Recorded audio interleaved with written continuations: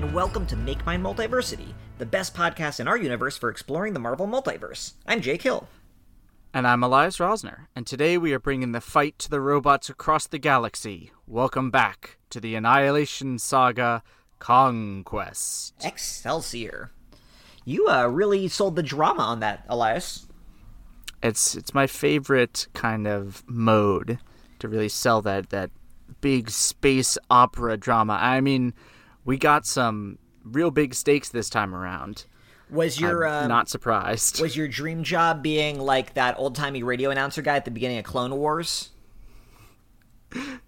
I wouldn't say that would be my dream job, but I would absolutely love to be hired to do that.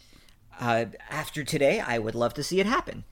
And today we are going to be talking about a different space war, although I've been really trying to restrain myself from all the Star Wars references I want to make on my own notes.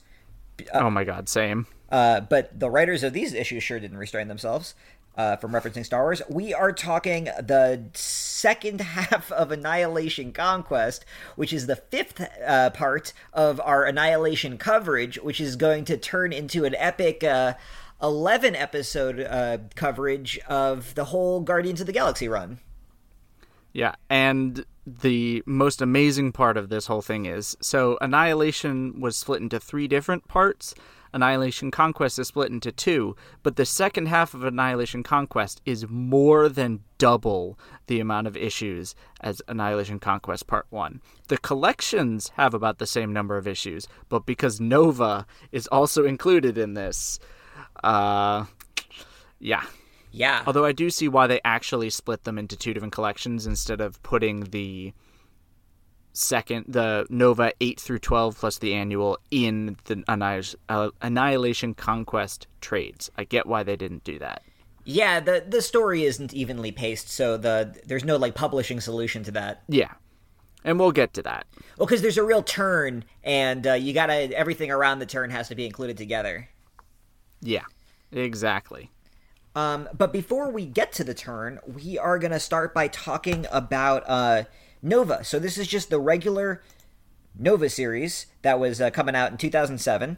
We're going to be talking about issues 4 to 7 in the first half of this episode. And those were... Oh no, I'm actually seeing here, Elias, that my notes might have gotten a little messed up because I was reading these issues across 2 different trades that I owned, and I was going back and forth. So I lumped... No, that is what I was doing. So the Annihilation Conquest trade starts with Nova 4 to 7. Yeah. And then it does Annihilation Wraith, and then it has the entirety of Annihilation Conquest. And then Nova Volume 2 is Nova 8 through 12 with the annual in the middle there. But Nova Volume 1 also includes Nova 4 through 7. Yeah, well, I think I might have... This is going to be all the artists for a bunch of the issues of Nova, because I think I lumped them all together. But Nova is written by Dan Abnett and Andy Lanning, the creative team of writers that's going to be taking over this entire venture. Many of these issues were illustrated by Sean Chen and Scott Hanna, with Bryce Denham and also Wellington Alves. It was inked by Scott Hanna, Wellington Diaz, and Nelson Pereira. How do you say that name? Nelson Pereira. Colored by Guru FX and lettered by VC's Corey Petit. Notable that there are 2 different guys named Wellington and 2 different jobs on this creative team. That just, I don't think I know a single Wellington. And there's 2 guys who drew Nova in the early 2000s. Yeah, I'm with you there. I don't know many Wellingtons. Wellington Alves and Wellington Diaz. No Wellington beef. Not much of an artist, from what I understand. But all right, so lot of... I was going to say, do you want to do the rest of the teams, or do we want to... No, we'll wait to get there. Yeah, we'll check in when we get to the... We'll check in when we get to the second half of the Nova coverage. Yeah. But all right, so when we pick up... I'm shuffling between my trades. Yeah, so we got Nova numbers 4 through 7, which, for anyone who is reading in the trades, is the second half of Nova Volume 1, or the first part of the Annihilation Conquest Book 2 trade. And what I think I didn't really realize until now is that because of the way these were publishing, Nova number 4 was probably concurrent with the beginning of Annihilation. I don't know how much of a break there was. So we went from Nova number 3, where he's zipping off into space after having good Earth times, checking in with Penance, our good friend Penance. You know. I'm a Penance defender, personally. Penance was stupid. That was a stupid idea. But he was handled very well in these issues. But then we cut straight Elias, to... Maybe that's the secret. Maybe Penance was handled well in most issues he appeared in. That's what I am purporting to you. Penance was a stupid idea, but most of the times he showed up and was pretty well written. Well, as long as they handled him well. So, but then we cut to issue 4, but... We had read all of the Annihilation Conquest stuff in between, so I don't know when were these issues coming out before Prologue, or did they come out after Prologue but concurrent with the other miniseries? What's going on? Do you know? I don't definitively know. The Nova issues were definitely coming out month to month, and so I guess I imagine that the Conquest Prologue stuff would have started right off the tail of Annihilation proper, but I'm not definitively sure. I imagine that... Yeah, if you were reading this, you would have been confused, because when we jump into this right away, Nova and Worldmind are still together, and they're working much better as a team, but immediately they're contending with the Phalanx, which, if you read that Conquest Prologue issue, that's like a big twist within the issue, and this would have given it away. Yeah.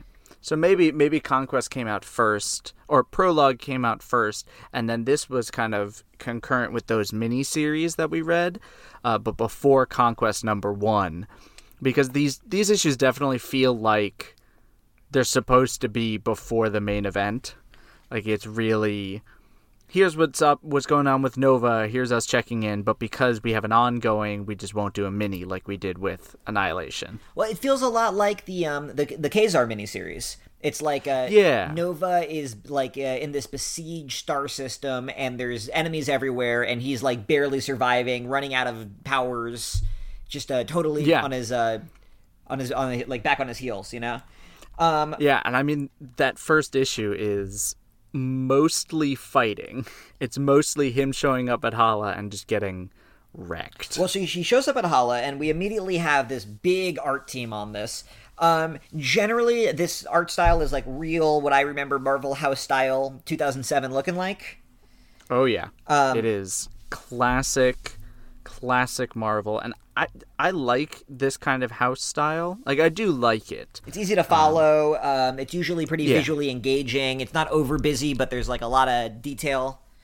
Yeah, I don't love the way the static eyes are done. It's less creepy, which is sad. I liked the really it's kind of like bugs coming out of their eyes. I liked the visceral reaction of that. It's horrible. But this, it's just like, oh, I guess their eyes turned into little TV screens. Yeah, unplugged TV screens. Yeah, the art is like really clear. It holds your hand at every turn. Like, there's a lot of diagrams, and there's a lot of like holographic displays explaining what everything is. And it's easy to follow. But you turn the page to like page 2, and boom, you're hit with the reveal. Gamora is the first of the Phalanx Selects we have met. Which means she's been assimilated to the Machine Collective, but she's been given enough autonomy that she desires only to serve the Phalanx, but how she goes about doing that is still like up to her. And how she wants to do that is through like freaky assassination, because that's what she does best. Yep. Yeah.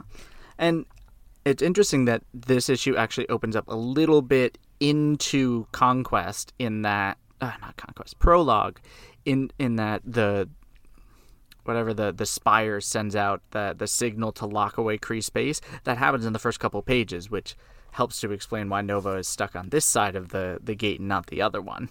Right. And I bet anyone who hadn't read Annihilation Conquest is like, what's going on? What happens? And then when they get later in the issue, that must have hit them pretty hard. I'm sure people probably were reading that and this, but you never know. I mean, we were for our purposes. And yeah. Yeah, so Richard tries to escape, and there's this force field around the system now, and he just, like, literally crashes and burns into the side of this as fast as he can possibly go, and it's pretty grisly. It's really grisly. He's just like, done. And then we cut to this new character We Yeah. get meet Ko-Rel, who is not Space Bounty Hunter, but No, he's got that. she's a medic, and she's been stranded on the planet Dreslar since the end of the last Annihilation War, which has been like a couple months now. So they've been here. They have no way of getting off, no way of communicating, and it's just this crew. And she's like the highest ranking member, and everyone else is a bunch of dumb grunts. And it's just like a totally new vibe, a new cast of characters. And I kind of loved this switch, actually. Same. It felt like it was a nice bait and switch. It kind of reminded me of what I liked about Godzilla 2014 with Interesting. spoilers for Godzilla 2014. What happened to Bryan Cranston? I liked the bait and switch aspect of it. I just didn't like who they did the bait and switch with. Yeah, this reminded me because we got Dull McMayo out of it. Oh, in terms of Godzilla, I was like, yeah, in terms of Godzilla, no. Here, I love Ko-Rel. She's the best. Yeah, so Ko-Rel shows up. She's got like so much personality. She's got this kid that she hasn't been able to see because she's been stranded. She's got this like cool patriotic sense of duty, but also she wants to like protect her crew. Just like so much character comes across. And then also I guess this is a matter of taste, but I like the running joke that everyone in her crew is like pretty into her and attracted to her, but like keeping it under lock because they're all professionals.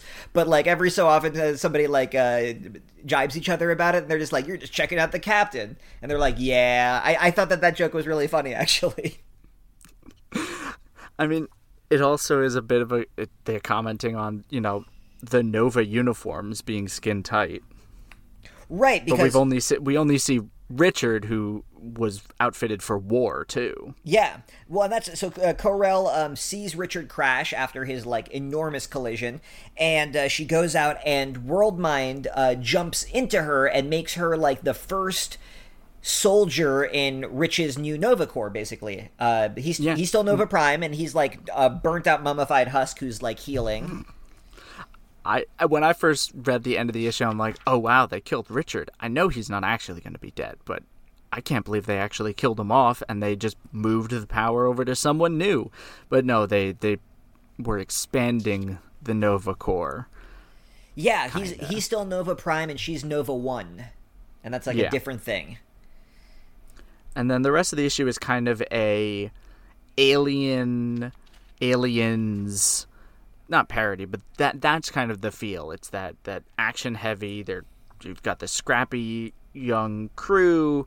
Not young, but you know what I mean. Well, they're also none of them are like coded heroic. They're all like, he's innocent and she's kind of ditzy, and like all of them, their endearing traits are how unformidable they are.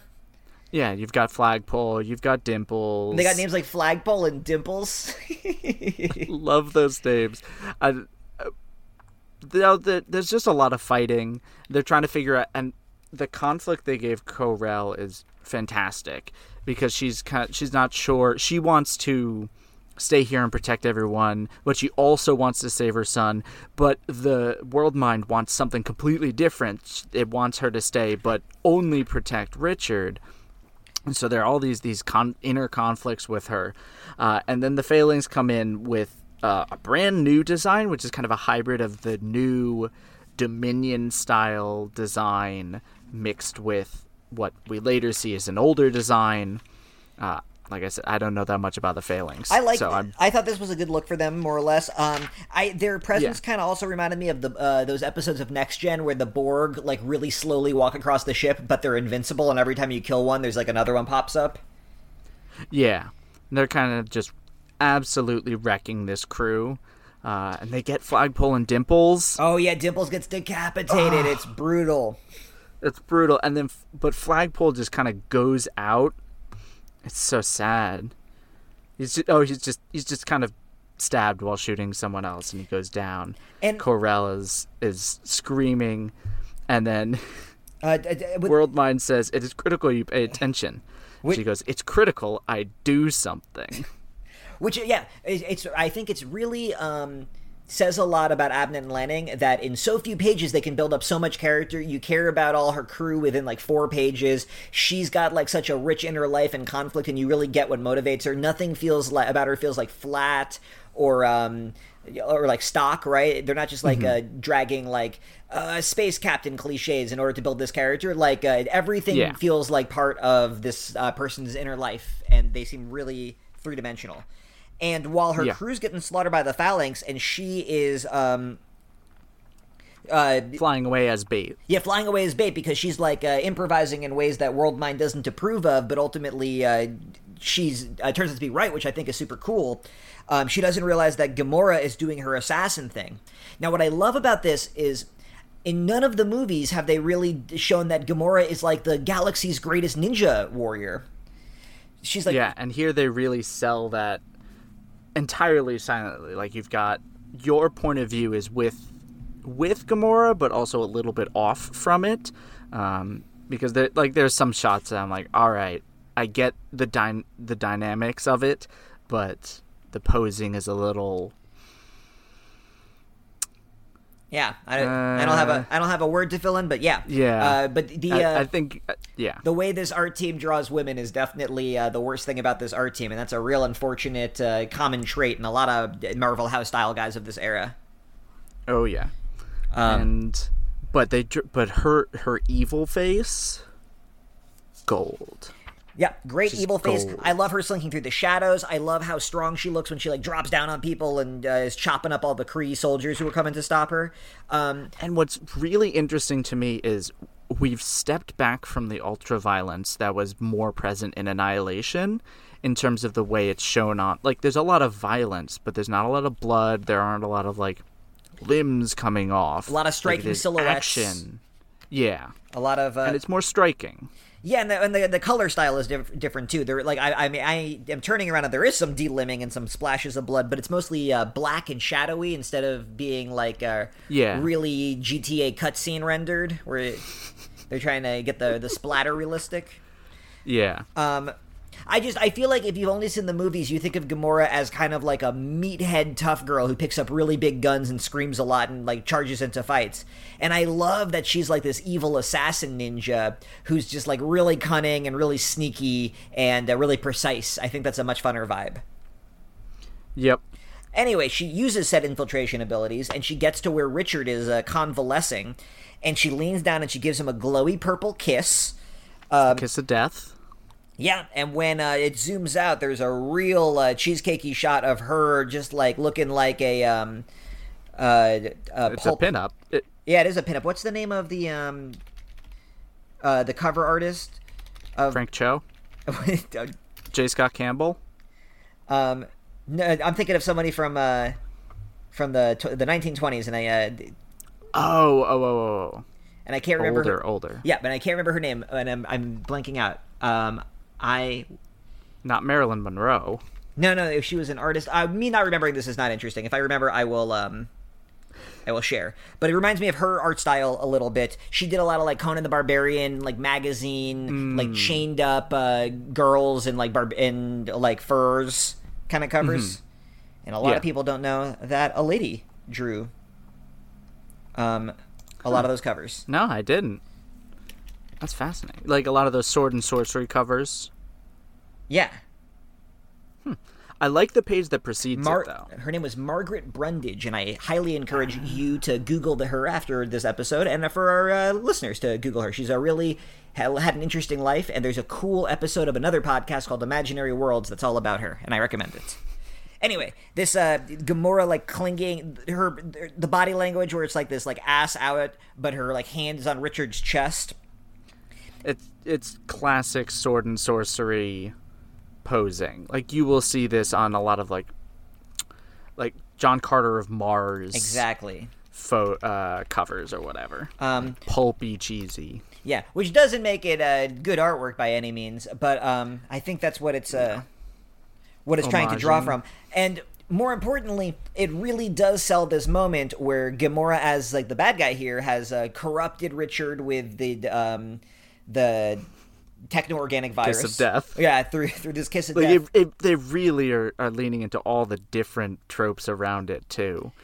Yeah, and that's the thing. Synthesized it. Yeah, it's just real. It's real classical. It's real throwbacky. It feels like to me now.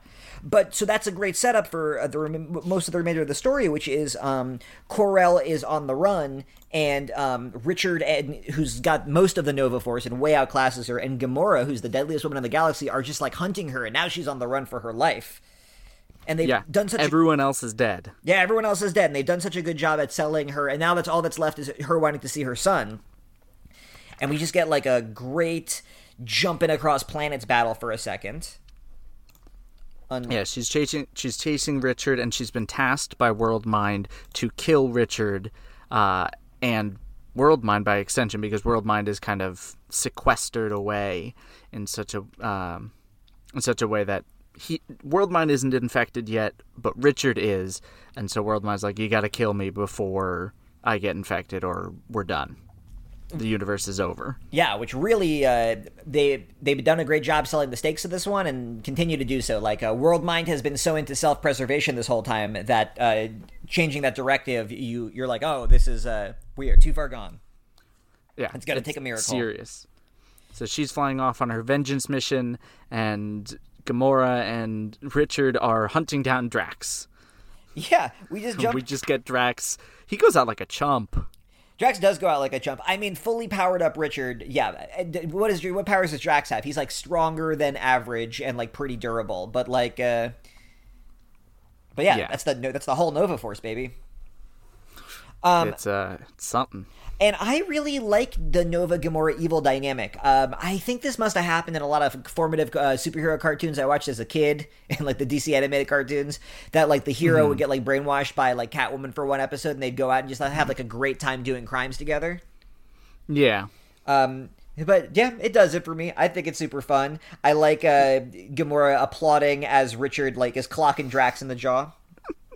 I think I like it more at the end, looking back, because, and I think I'll talk about it when we actually get to the end. Sure. But as right here, it's very much in the all tropes all the time, done without a lot of difference. So you're reading it and you're like, okay, I kind of know how this dynamic works, and I'm sure there are papers that could be written about why these kind of ideas are how it works.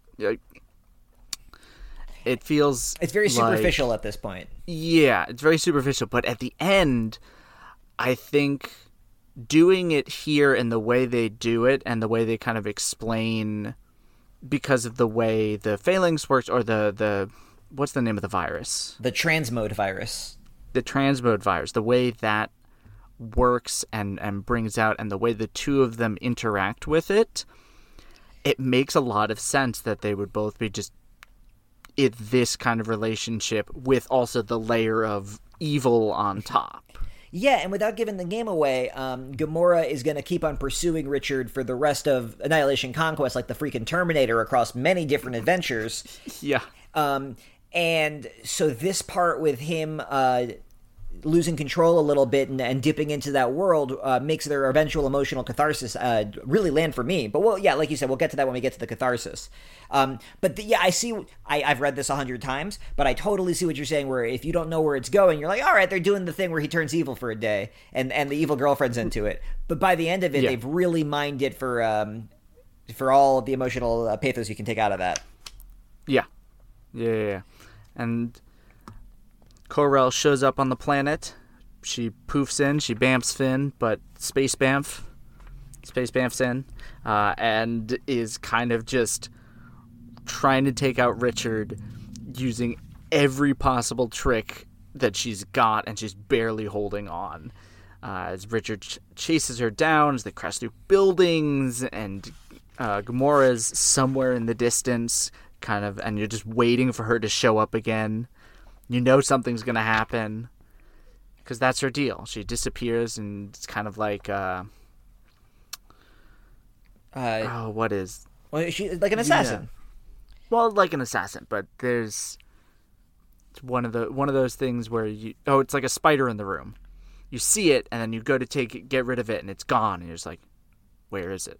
I think a lot of things in terms of Dungeons and Dragons, and Gamora definitely would be a rogue assassin, because all she does is she uses her whole turn to like set up. She's got the cloak. Yeah, she's got the cloak, and she uses her whole turn to like set up a hiding spot, and then she jumps out for one crazy big damage hit, and it's really effective. And then she's got to spend a bunch more turns engineering the next move.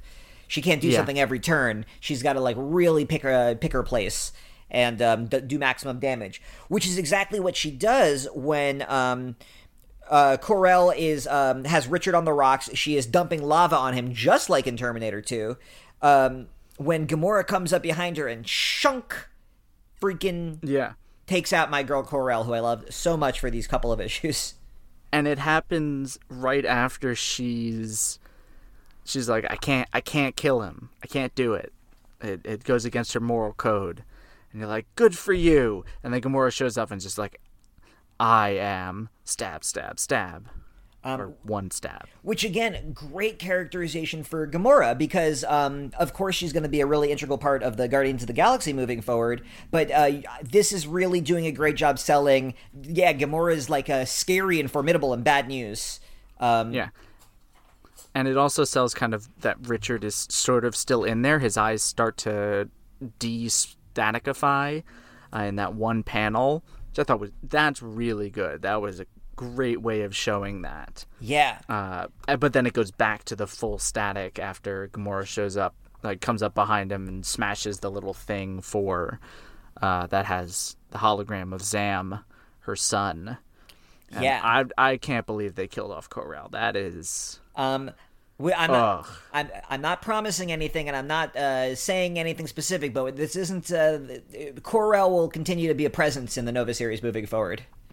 Okay. Okay. This wasn't they did her dirty here. It's fantastic use of story. Yeah, fantastic use of story. And I can't promise you're not going to feel like they still did her a little dirty, but I am happy that Cor-El continues to have a very large shadow over where Nova goes. I think it helps that her entire crew is taken. I think it helps that like this is part of this wave of death. Yeah, these are still war stories, and they're selling the casualties in a big way. Yeah. And that every little piece has their motivations, and some people only get to be heroes for a brief moment, and some people get to have it more, and some people have to like really fall into the darkness first. That's kind of what happens with Nova, and that's what the rest of Nova 7 kind of is. It's establishing, well, how are we going to get Nova out of this? Yeah, and a lot of it is just a conversation between him and himself. Yep. Gotta love those. Yeah, and that's always, again, like you said, straight out of the sci-fi playbook. I like... I gotta... you go first. I was going to say that Cor-El has a bunch of influence over this, though. Like, it's not just that her death shocks him, but because Worldmind was copied into Cor-El, there's like a Cor-El flavored bit of Worldmind now. She became one of the Novas that got like absorbed into the Worldmind, and that's ultimately like what gives Nova the strength to fight it off. Yeah. And especially, this isn't something that a lot of American comics do. And, like, a lot of times we usually, it's one of those things that people critique. But I don't think it always works that way. It's like taking panels that have already been drawn and using them again, like instead of redrawing them. There's a big tradition of wanting to redraw every single panel in American comics. And something like manga, they'll just literally cut out an old panel and slap it on in the back and maybe fade it a little bit, or make these montages, which are just old panels kind of layered over each other to establish the passage of something. It's not important what's in the panels necessarily, but the cumulative effect. And here, the artist is taking those same panels, you've got to do This Isn't You, and because it's digital art, you can really zoom in and take on and zoom out and take all of the details of it. And so it keeps repeating throughout, and like an intrusive thought. Excellent. Like Nova's trying to act like this isn't a big deal, but he keeps on remembering Cor-El dying. Also, we didn't mention this earlier, but just like great continuation of getting the rhythm of Kree names really right. Yeah, where they definitely sound like Earth words that kind of allude to their Coral. I guess it could be a name, but she's Cor-El because the Kree are weird. The Kree are weird, and I do like I found it very funny because you've got, grizzled, sad Nova who's been taken over by everything, and then you've got idealized Nova with his nice butt chin. And an older costume. He's in the classical Nova costume, not the like Nova Prime spiky costume we've gotten used to. Yeah. So he breaks out of his transmode virus funk and beats up a bunch of the, what are they called again? The Phalanx guys? The Phalanx. Phalanx beats up Gamera. Gamera is real sad. She kind of falls a little bit into like the jilted lover. Yeah, I get the feeling she's just having fun with that. Like, if I had the opportunity to play the jilted lover, I would absolutely play it up exactly this much. Gamora, on the ball with that. And it doesn't seem like she's actually that mad. She's just like, ooh, I get a target now, and I can also pretend to be mad about the transmode virus being broken. Although she definitely had, like, I don't think that was Gamora being mad about the transmode virus being busted. That was the, that overlay. Right, but of course, that's the whole scary thing about this, is it's hard to tell where one begins and the other ends. Yeah, especially with her. Yeah, because she embraces it so hard. And we also see she's got herself a new partner in crime, which is they've assimilated Drax. Yeah, I'm really glad that they didn't do, which is what normally would happen, which is that they would then start making out. Yeah, you never ever get romantic feelings between Drax and Gamora in anything, but they always like teaming up and killing stuff together. They're like good Bash brothers. Especially here, because Drax is like, well, I want to beat up Richard now. I'll join you to beat up Richard. I'm angry at him for having dragged me here. Yeah, which fair. I can't even blame you, Drax. But here's the deal for the end of this miniseries: is Worldmind does the math or whatever, and he condescends to Nova when Nova's like, "Wait, explain this to me." He's just like, "Don't even, bud." But there is just do it now. Yeah, there's a super dense neutron star, and if Nova flies into it, it's gonna give him a boost, and it's gonna charge up his gravimetric powers, and maybe give him enough juice to punch through the force field that's like binding up Kree space. And there's like a great space sequence. I love stuff like this where I've never flown into a neutron star, and I don't really understand the danger, so there's a lot on the writers and the artists to sell me on that, and they really do, and I really feel like each step of this I get what they're contending with. Yeah. But it's scary, it's really rending people apart, and it's pretty intense.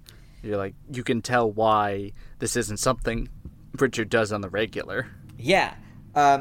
And Richard, Drax, and Gamora all fly into it, and there's like a big, crazy psychedelic explosion, and at the end of it, we're not exactly sure where they are. Although we do know that Drax and Gamora are 2 light years away from Nova when they pop out. Yeah. That's kind of just this epilogue, 2 light years away.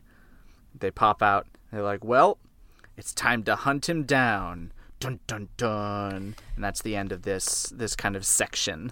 What's so funny is in my trade, I don't know, in my paperback trade, there is then a page that just has like 4 short paragraphs that summarize the rest of the Nova issues. And that's wild. We continued on to read those Nova issues, so we are not going to talk about the summary, but I think that's, having read them, that's crazy. This page has no impact whatsoever. Those issues are fantastic. Oh, I didn't even read these because I'm like, oh, it's a summary for something. I'm just going to skip over it because I'm reading more. But you're right. You're right. That's just such a sad way to do that. You definitely need the other Nova trade. The Nova issues are phenomenal. Oh my god, I'm glad I skipped it. Otherwise, I would have been super spoiled for what happened in those. Some of those twists got me. Yeah. At this point, by the way, Lai, so this is your first big foray into Abnett and Lanning as a creative partnership, right? Correct. How are they working for you in the grand scheme of comics writers you like? They're working really well. They've got a good bounce, good fun. They definitely kind of have the decompressed storytelling down, but not too decompressed. Like, they're not Bendis levels of, we're definitely writing 6 to 7 issues per arc, and this could have been 3 or 4. They're writing 3 or 4 issues that feel like they should be 3 or 4 issues, but they've also got that serial feel to it. You've got each issue has a big arc. It's got its central thing, and it's also building towards something else. We don't really get like the single issues with little bits for what's coming next, but on the whole, it's I think it's the right amount of story per issue, which is very nice. It's not a balance that a lot of writers nowadays have in the superhero comic verse. Yeah, although I think the pacing on a big run like this would be very different. I don't know if they would have gotten a chance to tell a story like this, but True. I'm gonna check in with you occasionally, because this is about the turning point where they clearly become the main architects of the thing. But pretty soon they're gonna be the only ones writing. It's gonna be them and a ton of artists, and they're gonna write every issue. Wow. Yeah, it feels good. Like, it doesn't feel necessarily groundbreaking, but it feels like I would be picking this book up if it came out. Yeah, every week. And this is every week, every month. A couple of years from now, issue-wise, is about when I'm getting back into... This is 2007. I'm getting back into comics 2008, 2009, and by 2009, I'm picking up all their issues regularly. Wow. All right, so... Yeah, so next we're ready? Yeah, I sure am. So now we're going to talk about a mini-series that was part of this overall story called Wraith. Wraith was written by, do you know how to pronounce his name? I am realizing I have liked his work for a long time, and I have never heard it said out loud. Javier Grillo Marxuck? I mean, when we were talking, or 2 times ago? When we were talking about the Super Scroll mini. That's right. He wrote that, and the same thing. I can't remember how to pronounce the X. That's what's tripping me. Well, regardless, just to recap my love for him, he was a big writer on the early seasons of Lost, I was like a big Lost person. That was out when I was in college.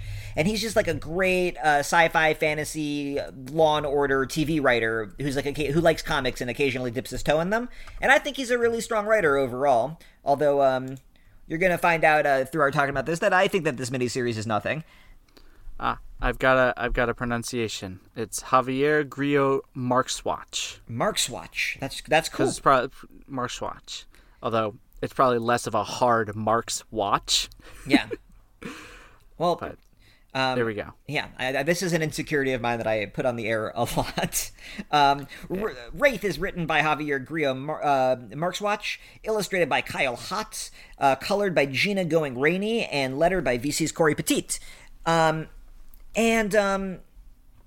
Wraith is pretty much what you would get if you just asked somebody to list every single 2007 cool guy cliche, and we're like, okay, that's a character. Yep. Oh my god, it is...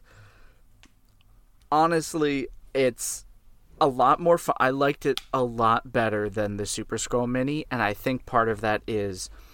I think Marxuach has gotten better as a comics writer. Like, he learned from what he did in the first one and brought it here. And I think Kyle Hotz? Kyle. Yeah. I think Kyle Hotz is a much better fit for the story that he was writing. Kyle compensates maybe if there was any weaknesses in the script. He's like, okay, this is how we can structure this scene so that it has the most impact, which allows Javier to focus more on kind of crafting the narrative across it. Now, is the narrative all that interesting? No. Yeah, not really. But, yeah. Wraith will not have a big impact outside of the series. But I was so curious about him because they introduce him here and it feels like he's supposed to be a big deal. And like he ends up being an important MacGuffin to the overall story, but his personality never enters into it. His motivations never matter to me. And then he vanishes after this and is not seen again for a very, very, very long time. But he started appearing in like group shots around the time that Donny Cates was writing Guardians of the Galaxy. Mm-hmm. Donny Cates was just like, oh yeah, Wraith is hanging on the background. And if you know anything about Donny Cates' style, that actually makes a lot of sense that he would think Wraith is a cool character. Yeah, and that as soon as he put him in the background, he was going to become the most important being in the world. Yeah, and then he's not yet, but... And then we'll talk about his story. We'll touch upon it briefly, but a lot of this got folded into Donny Cates' backstory for Knull. I know that the K is supposed to be silent, and I refuse. Yeah, I'm starting to come around to you on that. And King in Black, and all of the Donny Cates space mythology stuff gets tied into some of the stuff introduced here in this Wraith series. But Wraith has no panache. It's clear that he's supposed to kind of be like the Crow. He's I wrote that he's basically just Evanescence Lobo. Evanescence. There was an Evanescence Lobo in DC Comics. They really tried to do that.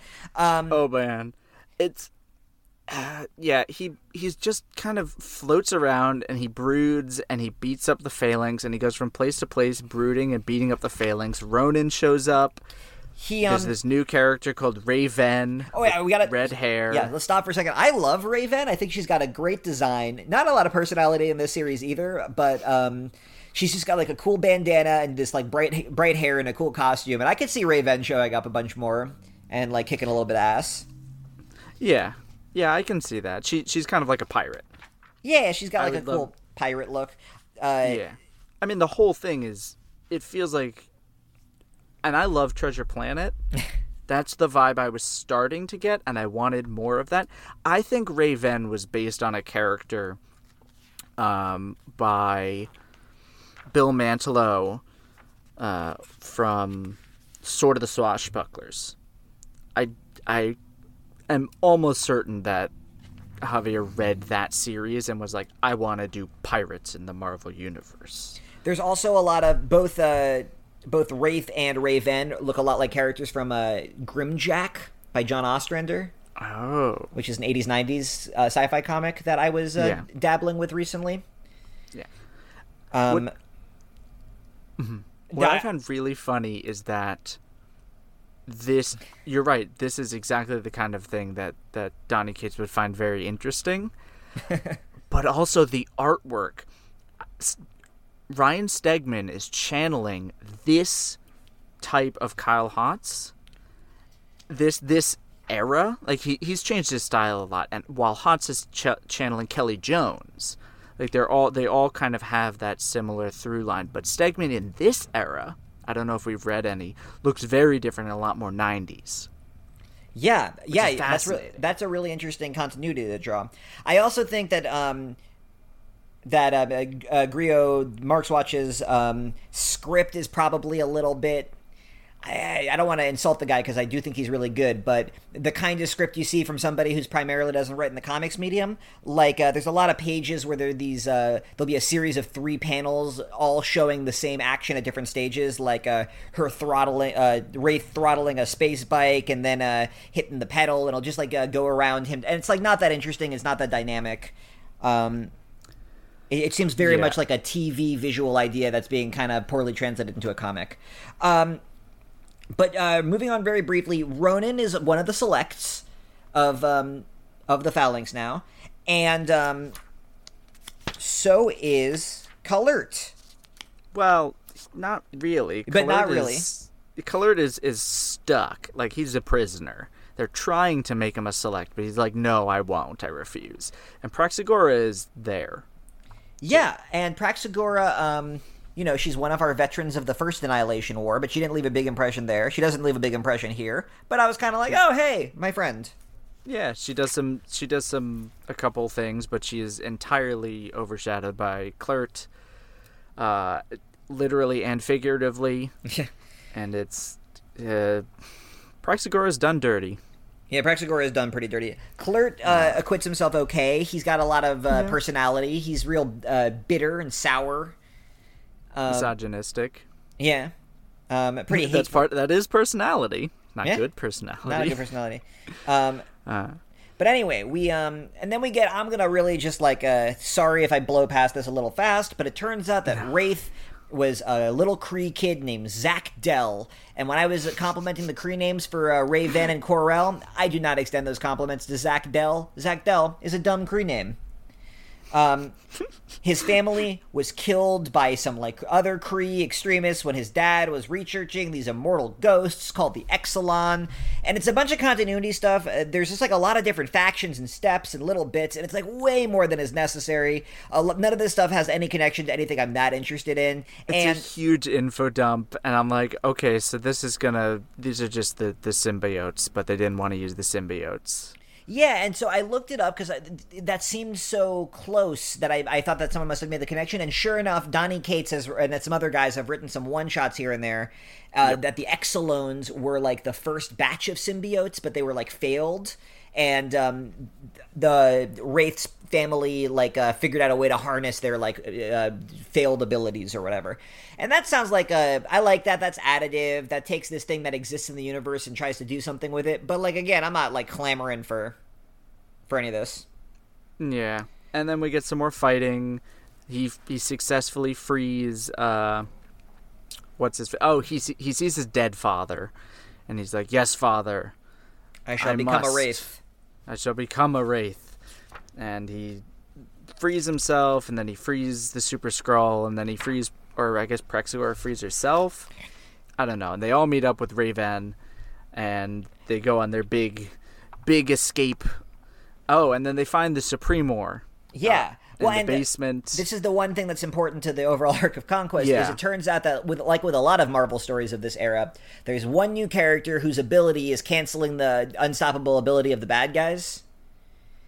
Yeah, and it's Wraith. Yeah, and Wraith can, with his magic touch, he could heal you, and you're no longer assimilated to the Phalanx. And he probably can't do that for the entire Empire, but, like, alright, we have our living MacGuffin, we have our Layla Miller, or whatever. Just like Marvel of this era loves new character who could undo the plot. Exactly. But also the Supremor trapped in the basement and is about to be used on experiments, and Ronan is like, "No, I refuse," and then he gets threatened by evil skull creature, and he's like, "Fine, whatever, I'll do it." And they have a big fight. Fight's pretty cool. It's a good fight. Yeah, the fight's fine. It all is mostly inconsequential action. He sees his father. Turns out his father was actually a manifestation of the supreme intelligence, the Supremor, which, you know, we saw that already in Annihilation. No. We saw that in Quasar. Yeah. Saw that in Quasar.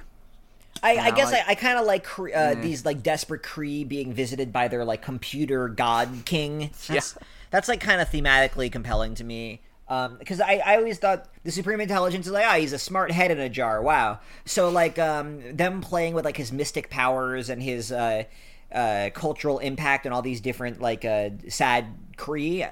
I kind of like that. That's kind of something. Yeah. And then, what's his face? Wraith allows the weapon to blow up, and it takes out all the Phalanx in this region? I don't know. It's kind of unclear. Ronan is freed, and he's like, "Please kill me. I cannot live with this shame." And Wraith is like, "Well, that's why you're going to live with this shame." And then it ends with the splash page of Wraith being super broody with rain around him. The most interesting thing to me about this page was when I turned to it, something fell out of my trade. And it was a Lord of the Rings Fellowship of the Rings bookmark that was clearly from a Scholastic Book Fair when those movies were in theaters.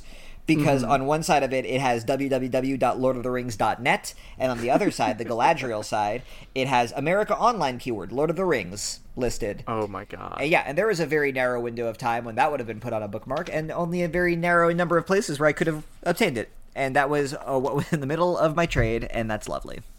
That is lovely, especially when it's in the Wraith section. Wraith. Yeah, I guess last time I read that was at my parents' house or something, and I found that on a bookshelf. I guess. Anyway, so that's the intro, but we have a lot more to cover today. A lot of really exciting stuff to cover. So we are going to take a quick break, and then we're going to be back with the rest of our coverage of all of Annihilation Conquest. Hello, podcast listeners. We're the hosts of the DC3 Cast. I'm Zach. I'm Vince. And I'm Brian. Each week, we discuss most of the new releases from DC Comics, focusing mainly on Rebirth, Wildstorm, and Young Animal.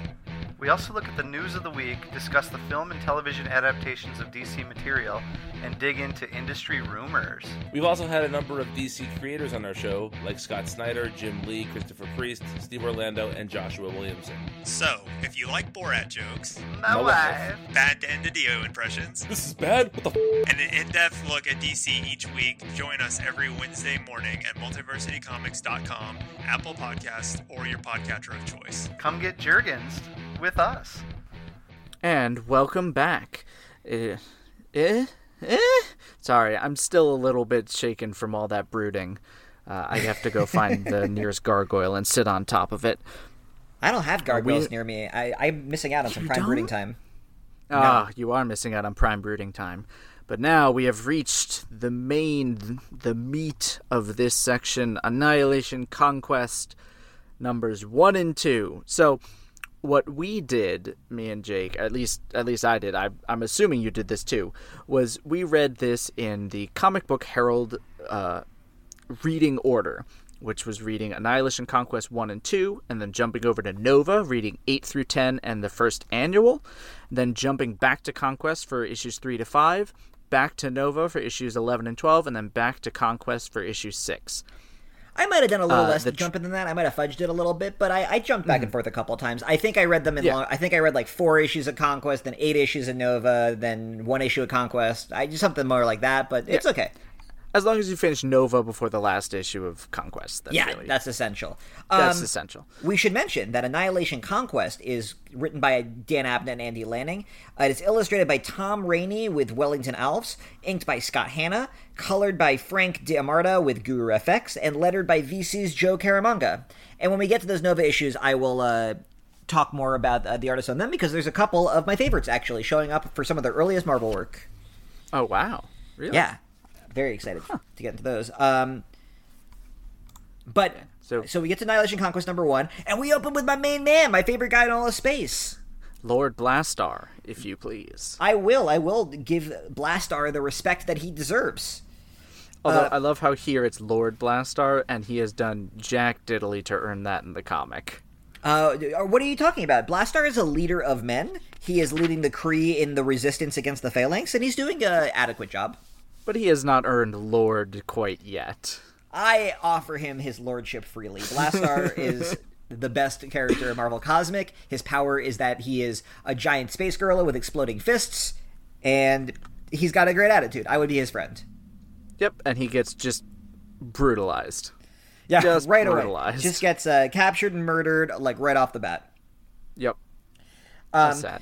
So I guess one weird thing about the way this Conquest miniseries is paced is there's a lot of characters, there's a lot of threads, and every issue kind of checks in with all of them, which makes it feel like one of those weirdly paced Netflix shows or like Game of Thrones or something, where a lot of the issues you're feeling like nothing's really happening. We're just like checking in with everybody as the story inches forward. See, I guess that is true. I never felt like that. I felt like, sure, we were moving forward and we were checking in, but I guess I like that kind of stuff, and it never felt bloated. It never felt like there were too many characters that we were following, because I think each set of characters had something distinct from the others, and the distance between them, like, it was properly paced between each segment, so we got enough to be satisfied with each segment without feeling like, oh, I wish I could jump to this other one sooner. There are definitely series where I've been reading, I'm like, okay, why can't we go back to X, Y, or Z?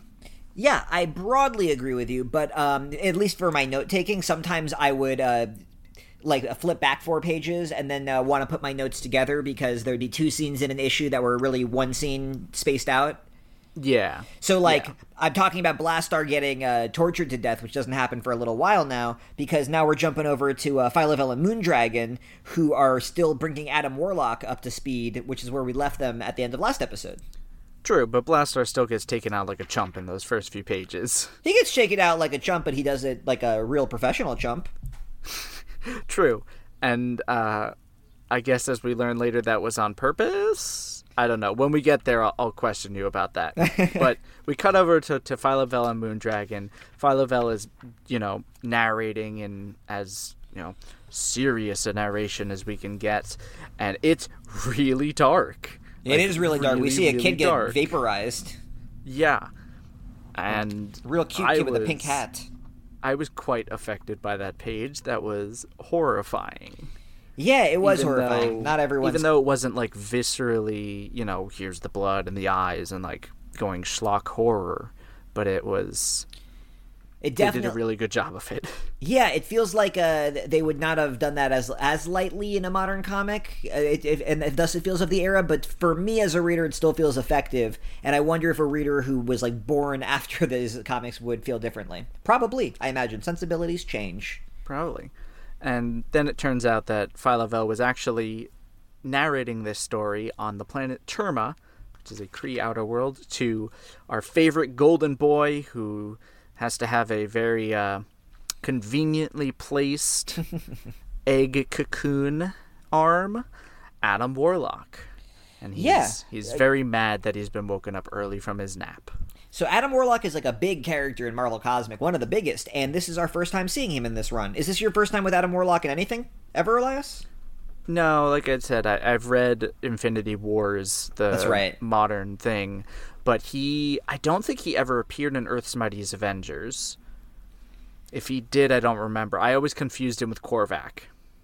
Yeah, who is a big bad guy from the time that he was popular. I do know that he and the Magus are related in some way, and they have to do something with Thanos, and that's all like Infinity Gauntlet stuff, and that's going to be a big part of this run, actually. Really? Oh yeah, we'll be touching upon everything you just said. But that comes later. Cool. Yeah, so prophetic now. Yeah, well, what's cool is that I think they kind of do a slow job at introducing you to Adam Warlock and his story. It's more about vibes for this. Yeah. And what we learn about Adam Warlock is he was built by Earthlings to be the genetically perfect being, which is real creepy and eugenicsy. But that means he is like golden. And what I like about Adam Warlock is he's from like the funky psychedelic 70s era. So he's got like these like he's contending with fate and destiny. And the way he relates to the universe seems very magical and much more like the Force and like philosophy than it does like science concepts. And he just brings a whole different vibe to Marvel space stuff. And this gets into like the minutia that I don't think we have to explore, but they mentioned that he's displaying powers that are more akin to magic than he ever has in the past. And that's a zone that I like Adam Warlock in. I like him as like the magician of space. He is a warlock. As of right now, he's just got big blue glowing energy he can't control and a costume that looks like evil Zot. Yeah, or like a Shazam costume that you bought at the bootleg store. Yeah. Bootleg Black Adam, actually. It's like a mix of those two costumes. Black Adam and Shazam. So as an example of like the psychedelic Adam Warlock conflict, he was damaged by all the deaths in the first Annihilation War. All the death and sadness just like hurt his soul, and he's all about souls. So he had to like go into a cocoon to heal from all the sadness. And Phyla and Moondragon are waking him up prematurely. He's still got to think about how sad he is. But now he has to think about how sad he is while beating up the Phalanx, as well as what's his name? We got Korath the Pursuer, and we also have Zemnu, who I bet is a villain that you really like. Zemnu. Because he recently was used very well in Mortal Hulk, which is a book I know you love. I do. I love that book, and I'm so glad I see Zemnu here. He has very little to do. He's just a big Yeti creature that beats up Phyla-Vell, beats up Moondragon, and is just kind of there. Oh, and then we also have Snapdragon. Yeah. And these are all... I only wrote down Zemnu and Korath. So, Same. So Snapdragon or whatever did not leave much of an impression. But this, the significance of this... Shatter-Axe. Oh, much better name, Shatter-Axe. Shatter-Axe He looks like a Shatter-Axe. Shatter-Axe is what they... was like an unused name for Shatterstar, I'm assuming. And then they're just like, I don't know, Shatter-Axe. I'm making this up. Anyway, what I like about their use of these characters is they are also Phalanx Select, and that's like showing us something about the effectiveness of this Phalanx attack, that they're taking over like other villains too. And specifically, Zemnu is like a good villain for Moondragon at this point, because she is, as we talked about last episode, stuck in a dragon form, and she has psychic powers. And Zemnu, similarly, is a psychic monster. And so they can have like mind battle and physical battle. I thought that was all pretty cool. I was into that stuff. Yeah, it's not really depicted all that much because we got to keep moving forward. But they have their nice fight, and they all run away because, you got to live to fight another day with these guys, especially with good old no memory Warlock. So they escape, and we cut away to Ronan's crew as they're kind of bickering a little bit, as Ronan's like, well, I have to go to the Kree throne world, which, is now ruled over by Ravenous. Right. At the end of the last issue, the last series, they had to, in the peace treaty, they gave one of their main worlds, the throne world, where all the palace and the center of government was, to Ravenous. And, well, I would love to talk about that, but first we gotta go back to Phyla and Moondragon. They shoot Ronan down, and now we're back with Phyla and Moondragon as they have flown into this big glowing golden orb inside of the sun, and we find out that inside that orb is the High Evolutionary. Yeah, so you can't have a Kree story without this creepy eugenics asshole. Yeah, so let's talk High Evolutionary for a second. Because when you look at High Evolutionary, he's this, like, big pink and silver robot-looking dude, and it would make sense if you thought he was a robot, but he is not. He is a human mad scientist named Herbert Wyndham, and he first appeared in 1966's Thor number 134, which I think is wild, because I do not associate the High Evolutionary with Thor at all. He is a mad scientist from the 20s, which, again, wild. And his origin has been retconned so that in the 20s he became obsessed with the writings of Dr. Nathaniel Essex, a.k.a. Mr. Sinister. Huh. Well, that makes sense. And that actually makes it...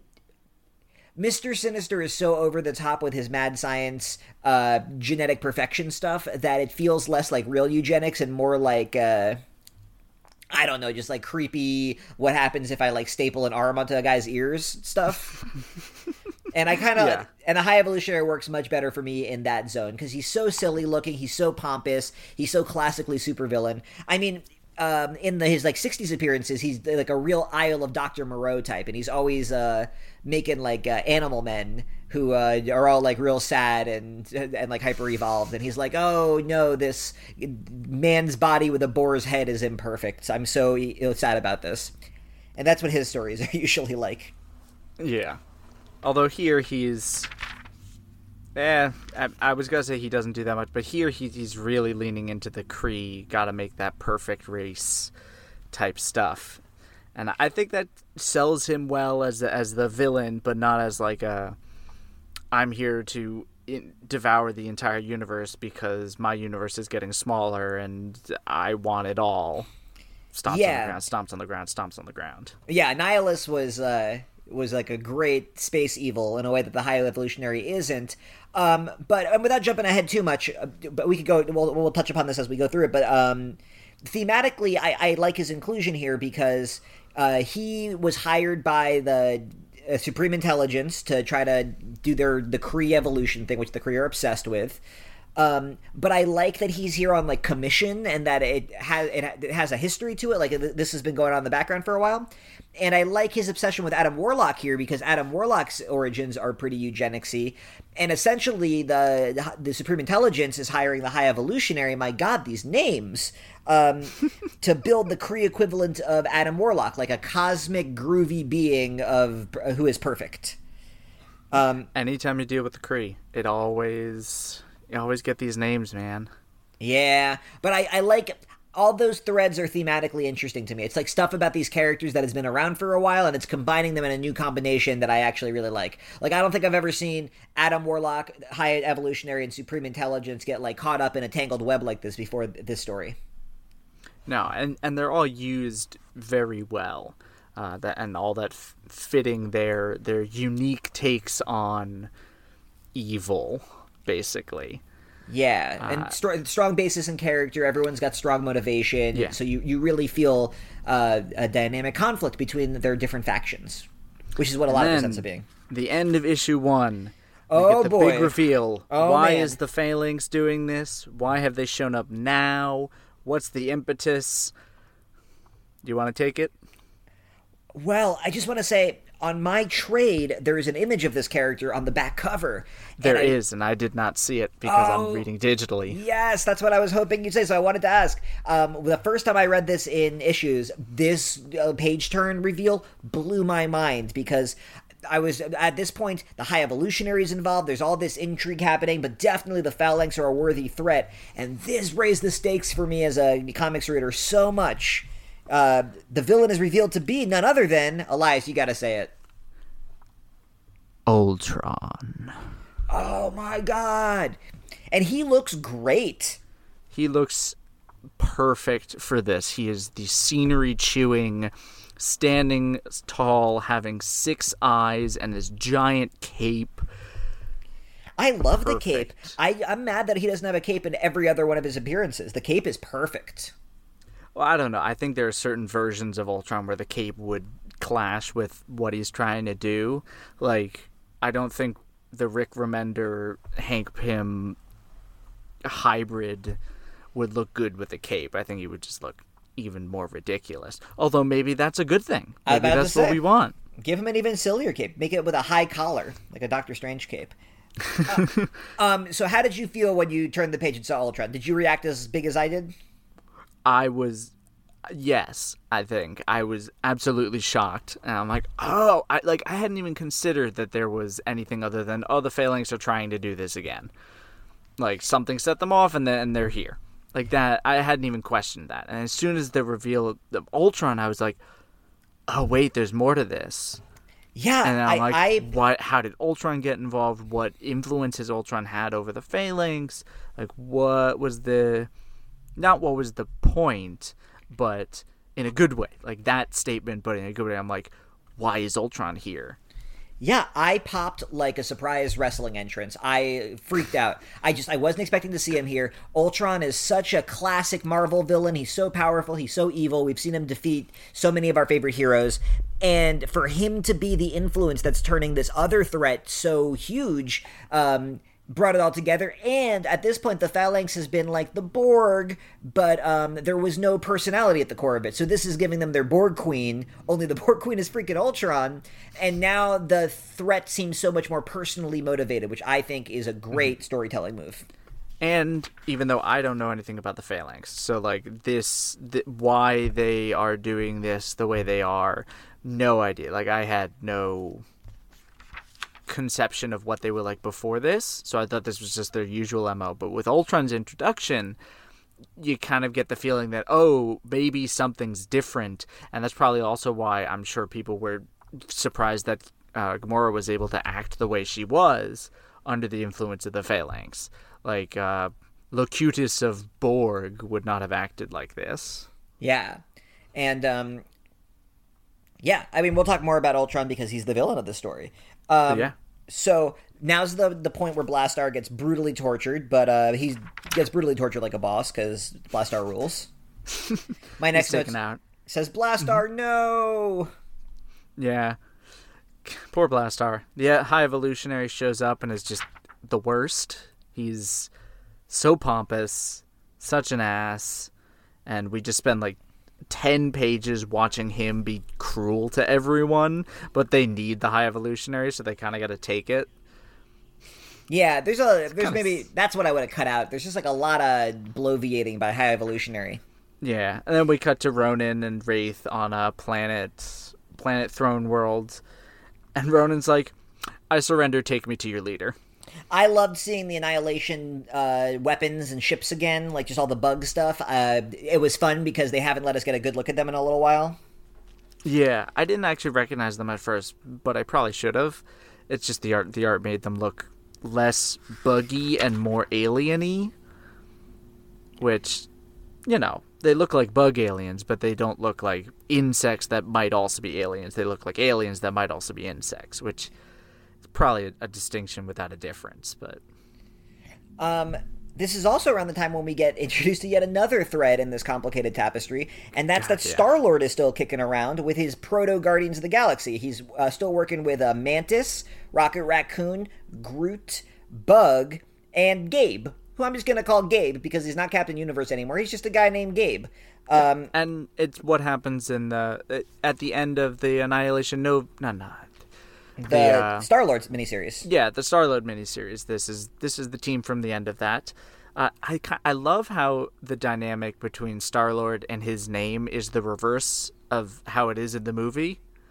That's an interesting call. Please just call me Peter. He's like, he's so tired. He's so world weary. He's like, I'm just Peter. Please stop calling me Star-Lord. I don't want any of that baggage. But in the movie, he's like, call me Star-Lord, and everyone's like, okay, Peter. I'd never put that together before. That is such an interesting flip to. Yeah, which probably also helps explain. I think that gets to the core of the two different characters. Yeah, that's what I mean. That's what I mean. I think you really just hit the nail on the head there. That one of them is the type of guy who would insist that everyone call him Star-Lord, but no one would, and the other one is the kind who would beg everyone to call him by his given name, but everyone calls him Star-Lord, and he hates it. And that's that's exactly the difference between them. I wonder. Chris Pratt couldn't have played this version. I wonder who could have. But that's a different podcast. That's a different question. And a younger Harrison Ford. Yeah, I don't think he would have. But so Star-Lord tries to motivate his crew, and they're all like, all right, Star-Lord, we'll follow you, but we're not doing this with like pep and vim and vigor. And turns out that good old Blastar was a Trojan horse for Groot's spores so they could make a telepathic map, which is not a sentence I ever thought I would say. Yeah, and freaking rules. It's just like, all right, I buy all that. Sure, Groot's got spores, Mantis has got psychic powers. Let's put them all together. Map. But we also, now they have a real mission, because the last time the team was together, they were like blowing up a facility. But now they're legit trying to blow up the Babel Spire, which is the center of Phalanx operations and the thing that maintains the force field around the system. So them blowing it up would, like, we understand would make a big difference to the war efforts. Yeah. And we also get our very first I Am Groot. We do, and I'm not sure why he's saying it here. We talked about this last time. It's a real mess of figuring out Groot's character at this point, because in a couple of pages or issues, he's gonna speak full sentences again. But I am for Groot. A page. Yeah, but I am Groot is like his catchphrase now, and not the only thing he can say. Yeah, I think he's just kind of saying it to be snarky. Yeah, like that's kind of how it reads here. Yeah, but that's gonna continue to be tweaked a little bit. Yeah. And then we get some more High Evolutionary just being the worst. Just panels and panels of him just saying a bunch of BS. Yeah, I'm like, okay, I legit almost just skipped over these parts. I was reading it because I'm like, it matters, but it's really, it's a lot of fluff, unfortunately. But then Ultron breaks in like he's All Might. He just smashes a wall, and he's like, or after Phyla-Vel's like, who's here? And he smashed through a wall. I am. Moondragon goes to attack, or Phyla-Vel goes to attack Phalanx. Moondragon's like, but that's Ultron, having our reaction. Like, why is Ultron here? And then Moondragon's heart is ripped out. Yeah. And that's a real bummer to me. There's a lot of death in this series, but, like, that's the most brutal, that's the most blood we've seen. Yeah, it's real gory, and a lot of the murdered characters have been women so far. They have not killed a lot of men, and just like a lot of female characters getting done dirty in Marvel in this era, and that's a freaking bummer. I wish that wasn't It's not even like Moondragon got phalanxed. Just dead. She got punched. Yeah, and Blastar is implied based on the static to be either infected by the transmode virus or still captured. Like, there's not the bottom panels of each of the pages that we cut away, it's static instead of, black. So you can assume that he has survived. But most of the actual characters that have been shown to die that matter, I say matter, that are like focal characters, have been women. Granted, like, we got the death of Flagpole. Poor Flagpole. But we also got the death of Dimple. And if you're keeping score, which is not my intention here, but we're definitely, like, I spent a lot in the last episode complimenting how much I loved Phyla and Moondragon's relationship. I will continue to like it. There will continue to have, like, angst and without giving away the game. We're not, like, done with those characters, not even in this series. But definitely there's a lot of Phyla and Moondragon are motivated by the terrible things happening to the other one a lot. Yeah. That's not a good place to be in. It eventually becomes a pretty unfortunate pattern, although it makes for pretty compelling reading. It's the kind of thing that wouldn't bother me in a vacuum, but it's not in a vacuum. It's in a pretty unfortunate context. And I think in this series specifically, it works because there is a lot of death. There are a lot of main character deaths. And, like, you've got, especially especially later. Like, I have so many times in my notes where I just wrote, no, insert character here, no. So it fits. And again, it's a war story. It is just, it's not great when looking at it from outside the confines of the story, as you said. Although we do get, thankfully, it's not like completely just sudden. We get that good movie moment of, you say goodbye, and then Moondragon literally turns to smoke and gets in the High Evolutionary's eyes, which he deserves. Yeah, and that stuff, that was all hitting me really hard, actually. All the Phyla talking to a dying Moondragon stuff.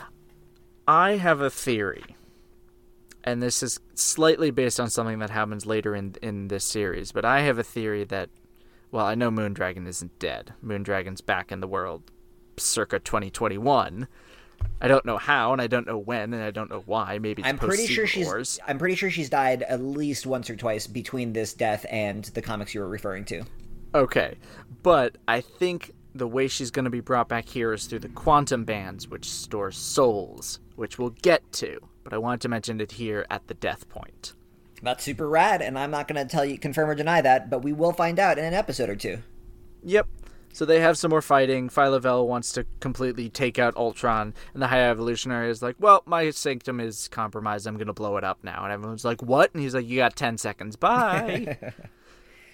And then we cut to Ravenous. Okay, so this stuff I liked. Ravenous has really, we read his first appearance in the last Annihilation series, but he's really come around for me he's just got like a real awful attitude. He's super evil. His look is getting freakier and freakier, and I really enjoyed this confrontation. Yeah, it's a good confrontation. We get a show of force, show of power. Wraith appears and is like, look at all this blue I can manifest. Although, I do have to say, I don't like the way they do Wraith's lettering. I think maybe the idea is to make him more soft-spoken than everyone else, but the lettering is so tiny. It's hard to read. And this is also, like, a problem with a lot of the other... I think it's just the style of the era. Like, you went from these very big balloons that blocked a lot, and the text and everything is very small to make sure that the art can shine through, and it's nice. It's well placed. It's just, it can be hard to read sometimes, especially in the wordier balloons. I always can trust you to point out things about lettering that I am not a good enough comics critic to have noticed, and I get better every time, so thank you. You're welcome. And the scene ends with, I think, a classic move that I like. I love when there's a secret trapdoor under the stolen throne that the guy sitting on the stolen throne doesn't know. And Ronan comes in. He's like, this was a fake negotiation. I just needed to get near the throne. Thank you. I assume that we're going to be cool. No questions. And then he just, goes down. He's like, I just didn't want to have to beat everyone up. It's just easier this way. I think I can hear it in your voice, but have you grown as affectionate for Ronan the Accuser over these issues as I have? Because I love Ronan in this. Yeah, I really have. Ronan is great. I didn't love him as, Phalanx Ronan, but I think that's kind of the point. I like the conflict within Ronan and him having to deal with all these people in different ways, and he doesn't feel like a one-dimensional character. And I get sadder and sadder at the movie version, in the same way that I got sadder and sadder with the Dark Elf from Malekith. Thank you. I don't know why I blanked on his name. I've typed it out so many damn times. That's true. Yeah. Ronan, though, he's very honorable and he's very wily. He's really contending in a battle of wits with all these people. He's not like a meathead, and so many of these other characters like Drax are, and he's just a nice contrast of all these different big strong dudes. Yeah. Did we skip into issue 3? We are talking about issue 3 now. That's okay. We'll keep going. Whoopsies. It's okay. It's a little late to cut back. But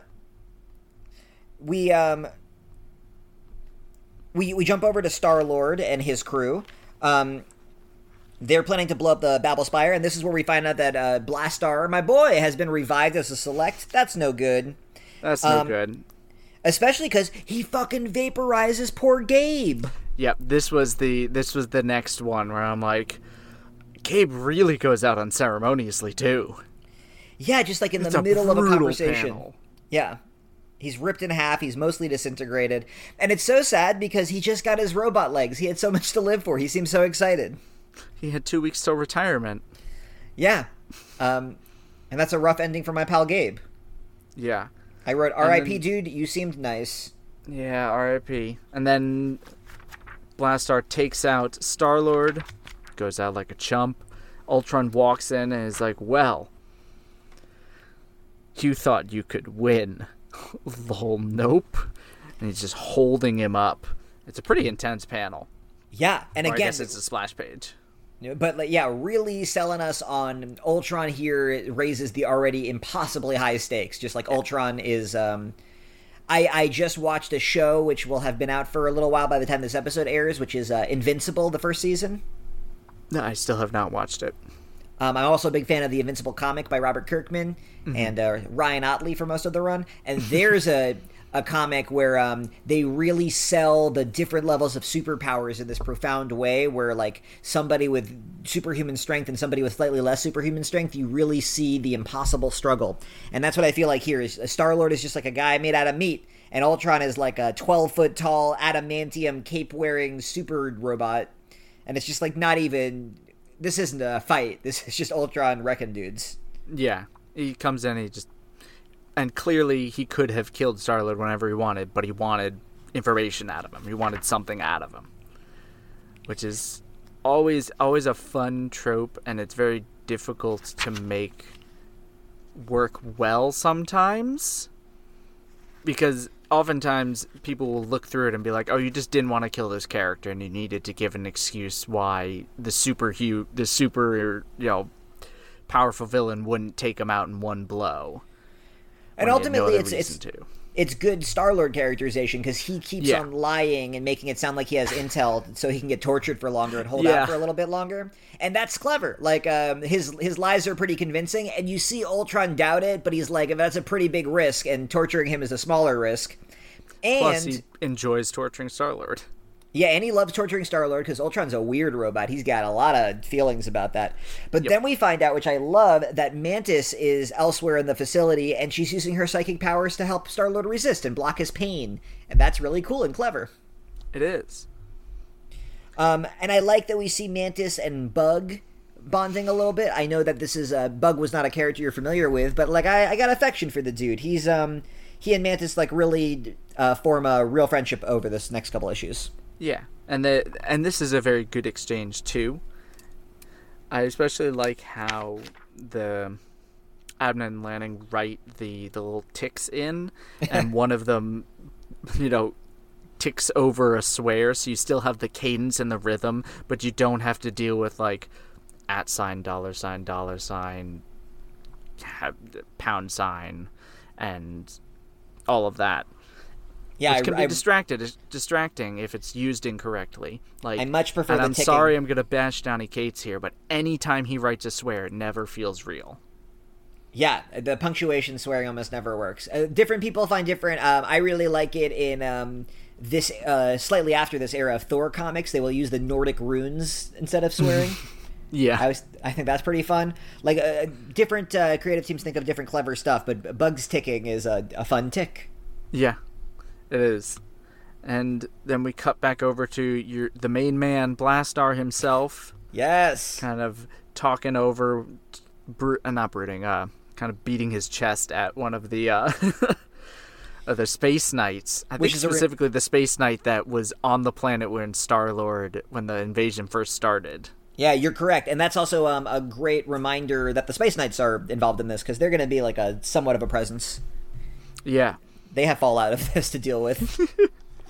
And so we're kind of checking in with the tense search for the rest of what become the Guardians. Although here they're just what's his face? They're just Star-Lord's little ragtag crew. And his amazing friends. His marvelous mates.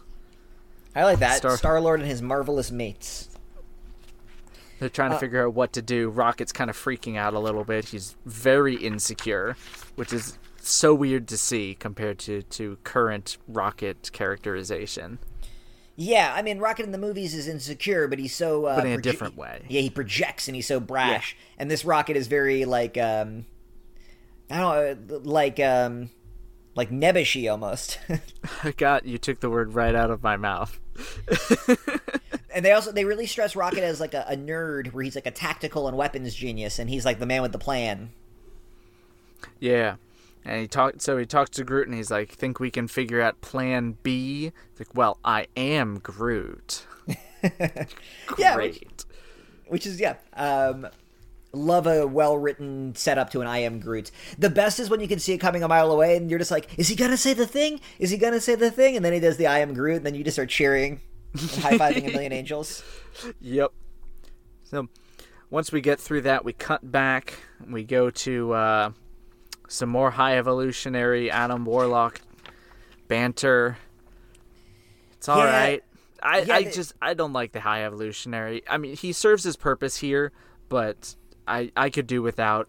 Phyla-Vell is sad, as you do. It's an important beat. I like her and Adam Warlock talking through her feelings, because he seems like a really sweet guy who's like not emotionally equipped to be in this situation, so he's like trying his best and kind of muddling through it, and that's an interesting way to get to know him a little bit. And this is where we get a little bit more of the understanding of the quantum bands, how they store what is essentially soul energy, and that, so like you said, coming from more of the spiritual side than the science side of these bands, this is where I kind of started putting it. I'm like, maybe Moondragon got stored in these bands, and she's gonna come back at the end of the series. But, spoilers: she doesn't come back at the end of this series. Adam Warlock talks about the Soul Gem, which he used to be the wielder of, one of the famous Infinity Stones, and Adam Warlock and Gamora in their old comics had a real habit of seeming to die, but then no, they were just trapped in the Soul Gem all the time. So if they're making that connection, your guess is pretty well informed. Yeah, I mean that literally happens in 2018 for Gamora. So she loves to do it. It still hasn't gone away. Loves to get trapped in the Soul Gem. Yeah, there's this one line that I really enjoyed from Adam Warlock. He's like, "Oh, I'm sorry. It seems tactlessness is one of my new powers." Yeah, it's a great line. Adam Warlock, I guess, from this characterization moving forward, is a real goody two-shoes. He's like trying to be Captain America, but he's too bratty. He's not really feeling it. He's like not living up to his own ideals. Yeah, but he doesn't also have not the sanctimoniousness, but he's not even trying to put on those kind of airs as like, I know better, or even I know what's right. He's just like, man, I just want to help people. Yeah, he's a real himbo. The word we're looking for is himbo. Yeah. Especially himbo with faulty powers. He's got like a short circuit somewhere. Yeah, because he wasn't finished cooking when they woke him up. Yeah, so when they're right over the planet, he has one of his, I guess it's kind of like an epileptic fit. Yeah, I think they even make that comparison at one point to it, but his powers like fizzle out. Yeah, and they go crashing, and High Evolutionary is like, Warlock wouldn't let me fall, and then Warlock lets him fall. Which is satisfying. Could use a little bit more of that. Very satisfying. Checking back in with the Ronin crew, we find out that what's under the throne is an army of Kree sentries, which we know are like really powerful, and these are like super unhackable Kree sentries that Ronin is like pretty convinced are going to be able to fight the Phalanx. Mm-hmm. And I guess what I like about this scene is it ends on a pretty questionable note, because everyone's like, really? You want to send robots against the guy whose main thing is like hacking robots? And Ronin's like, no, I believe that these robots will be different. And they kind of like leave you questioning that. Yeah. It's like, their systems are clean, plus I'll have Praxagora have established just a rapport with the tech, which seems very nebulous, and like Abnett and Lanning kind of didn't understand how Praxagora worked. Yeah, and then like because her whole thing is storing energy. Yeah, and then Praxagora and Wraith are like using just none of these powers work, but he's like, okay, all our MacGuffin people are channeling into these sentries to make them viable. It's like I went up to my DM and was like, I'm going to do all this, and the DM was like, no, and I'm like, nat 20s. They're like, fine, I'll do it. But it's like nat 20s on all these skill checks that Yeah. aren't in like a dire situation. You're just like, that's a stupid plan. And you're like, well, let me roll for it. And they're like, fine. You're maneuvering your way through it, trying to get around it. But so they basically give these phalanx-proof sentries a coating of goo, of wraith goo, to protect them. And then Ravenous is like, okay, cool. How are you gonna? You might liberate your empire. And Ronan's like, no, I'm gonna kill them all. Oops, all genocide. Oh my god, that's such a Ronin move too. Like, it's really just believable where he's just like, I know I can't win, but I do know that I could just like self-destruct our entire galaxy, and that's preferable. And everyone's like, is it though? And Ronin's like, yes, I have thought about this very hard. And everyone's like, I have thought about though? this for centuries. Yeah. But he's also like, they would agree with me. And everyone else is like, I don't know, dude, but okay. Yeah, and I like that you've been meeting all these minor Kree throughout this, and you're like, I'm pretty sure Raven and Corell would not agree with you, but, like, don't ask Raven. She's just standing over there looking skeptically at you. Yeah. But then we cut back to more torture, but Ultron finally detects Mantis protecting Star-Lord. So, and then our good old Space Knight friend finds them. So we get Good some setup, more torture. but we're jumping around too much because now we're going over to Adam Warlock Rescue and Phyla-Vell. Yeah, this is kind of where you're right. There's a lot more. I forgot that these scenes were so short. I guess Yeah, it helps keep the pace. It's like things are ramping up so that it's important that we're not dwelling too much on each scene because it's tense and you want to get through the different aspects and you don't want to spend too much time. Especially you don't want to spend that much time with the High Evolutionary. That's true, but if I went through this, I would find pages and pages of these high evolutionary conversations, and then, like, there's a lot of cutting back to Star-Lord getting tortured by Ultron, but not a lot of progress is made. It's just like Ultron's like, well, we tried that torture, now we're going to try this torture. Oh, you're resisting that torture, now we're going to have to spice that up. And it's fine to read, like, it makes for a compelling read, but when I look back on it, I'm like, not a lot happened here. And not a lot happens in this last conversation until they, Adam Warlock and Phyla-Vell reunite with the High Evolutionary, only to find, surprise, surprise, that dude was working both sides against the middle, and the Phalanx made him a better offer. Yep. Although we know that he probably wasn't doing it the whole time. He was just given a new deal, and he was like, sure, whatever, I don't care. I have literally no dogs, nothing here. Yeah, no loyalty. Yeah. I mean, which perfectly tracks for this asshole. Totally. And I'm interested in following that, but before we do you want to hop on over and talk Nova a little bit? Check back in with our pal Richard Rider? I think what we I was gonna say, should we finish issue 5 and then check in with Nova because we should have jumped over earlier.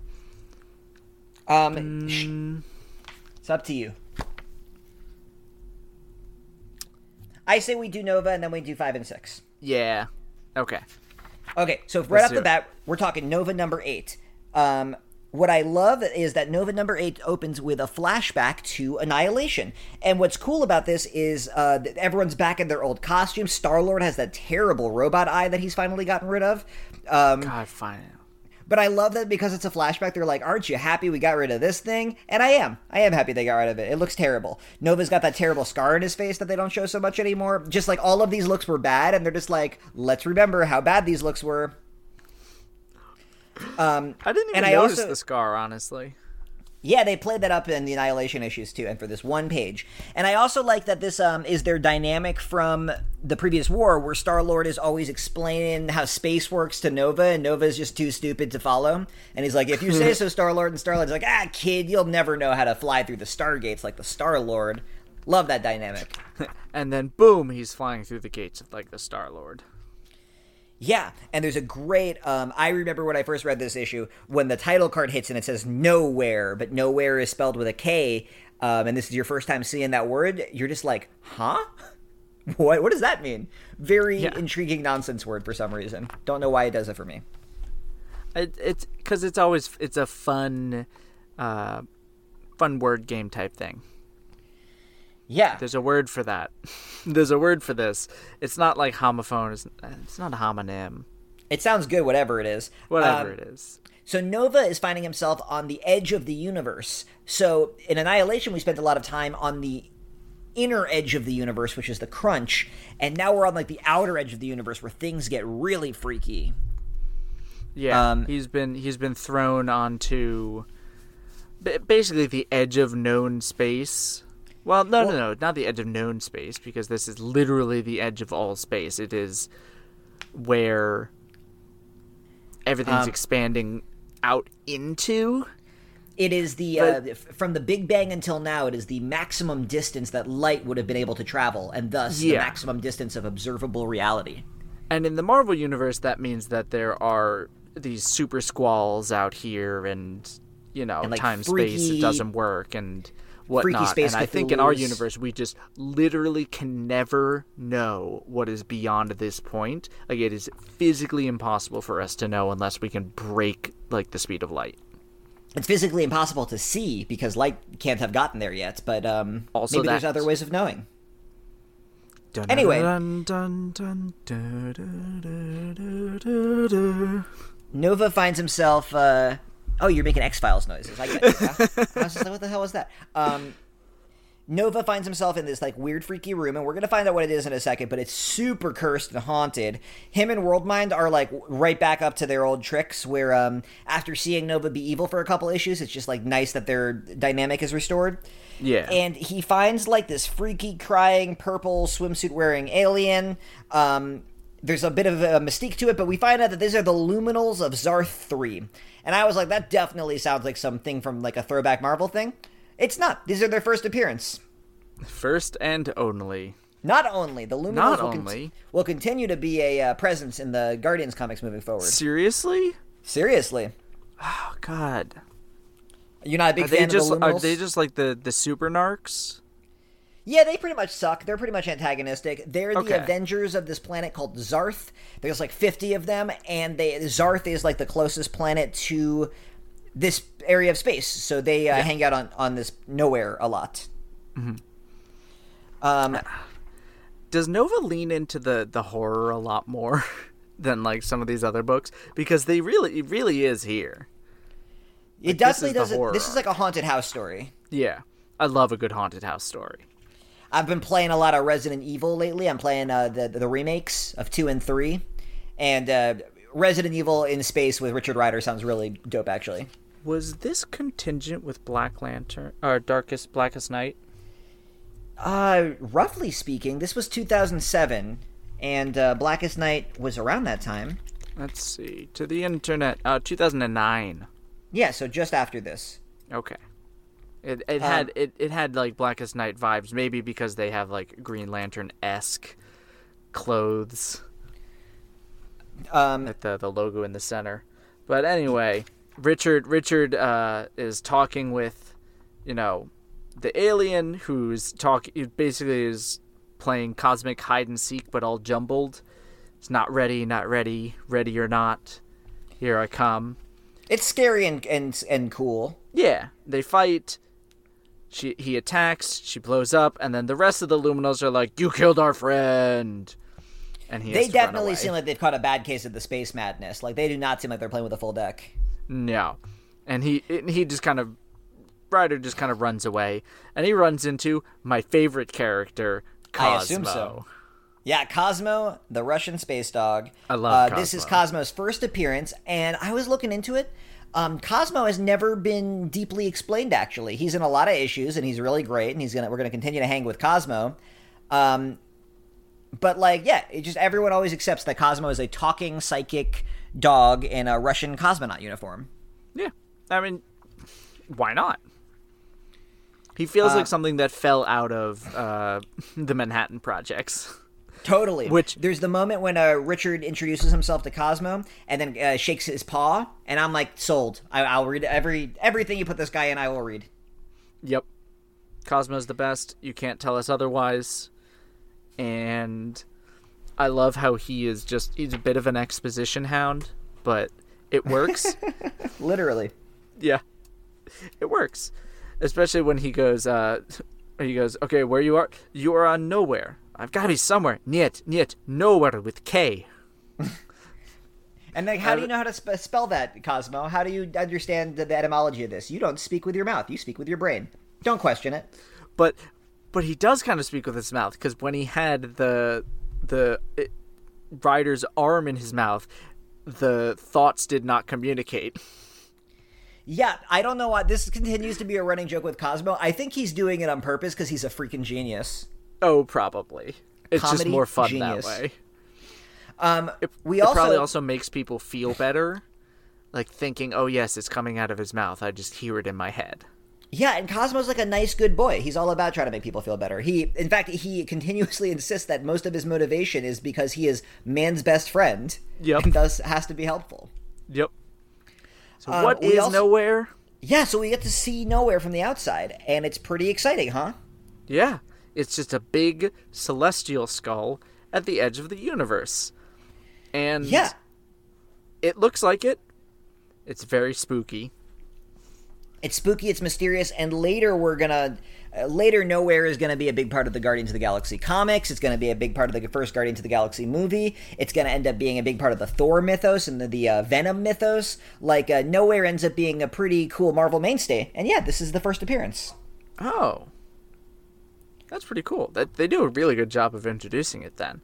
I didn't know this was the first one. Totally, yeah, because I love when you come in, it's haunted as heck. Yep. And everything about it's real spooky. But by the end of it, when it's kind of been restored to normalcy, you get the feeling that, like, this sort of thing happens on Nowhere every so often, and that's just, like, the price you pay for living in a spooky severed head on the edge of the universe. Yep, pretty much. And but, like, on a normal day, like, people go shopping there and stuff. Yep. So we find out that this place is actually literally being haunted by something, and that the, whatever they're called... The Luminals of Zarth. The Luminals of Zarth. They came in with some weird box, and it's been causing problems for everyone, and so they're all in... Where are they hiding? They're in a pocket dimension inside of Cosmo's collar. Yes, they're in a pocket dimension inside of Cosmo's collar. We don't know the Cosmo's collar part just yet, but we know that. And so we cut back to the Luminals talking about how this big thing is safe, and it's the Abyss in a box, and it's like fused to the center of this cavern. And the guy who kind of looks like Nightcrawler is like, you're counting down. What are you counting down from? 5, 4, 3. You never ask why the thing is counting down. You never do that. It never ends well. And so just run away.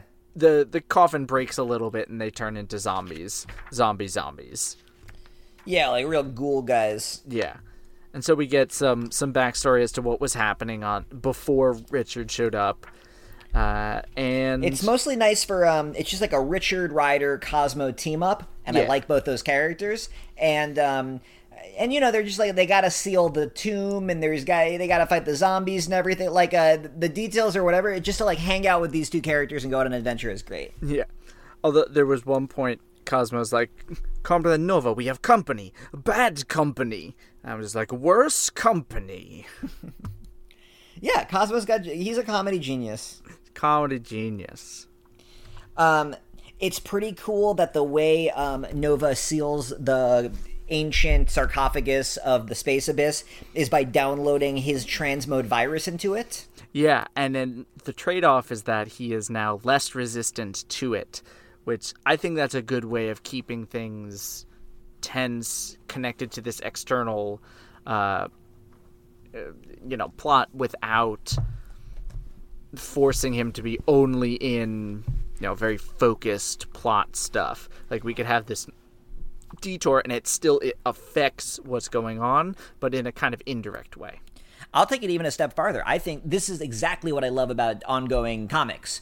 Like, we know that this big event is happening, and we know that he still got this disease, but just like, he had to go on this 2-issue little sojourn and make a new friend and fight a new villain, but all of the ticking clock stuff from the main conflict is ticking even closer. Like, for pacing reasons, it's fun, and then also there's all these fun new stories seeded that we're going to pick up on. Especially with Cosmo, the best boy. Yeah, Cosmo rules.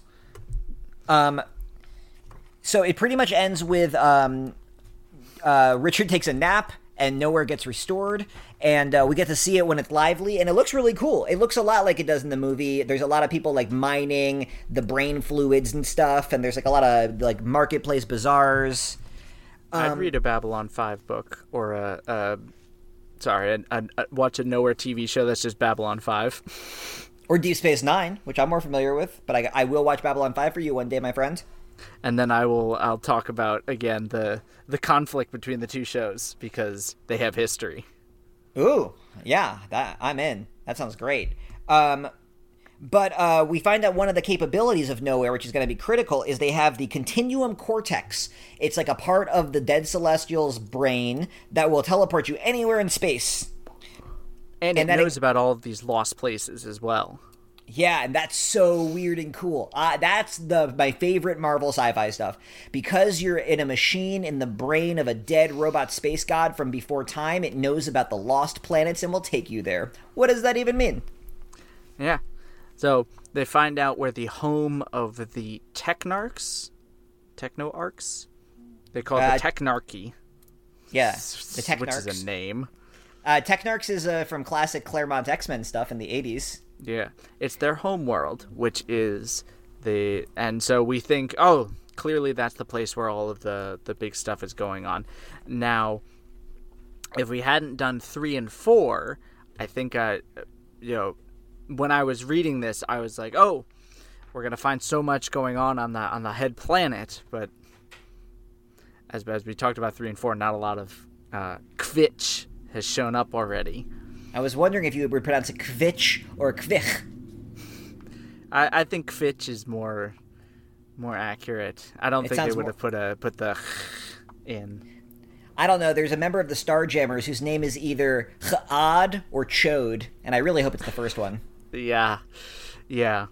But then again, I mean, you've got Kvetch.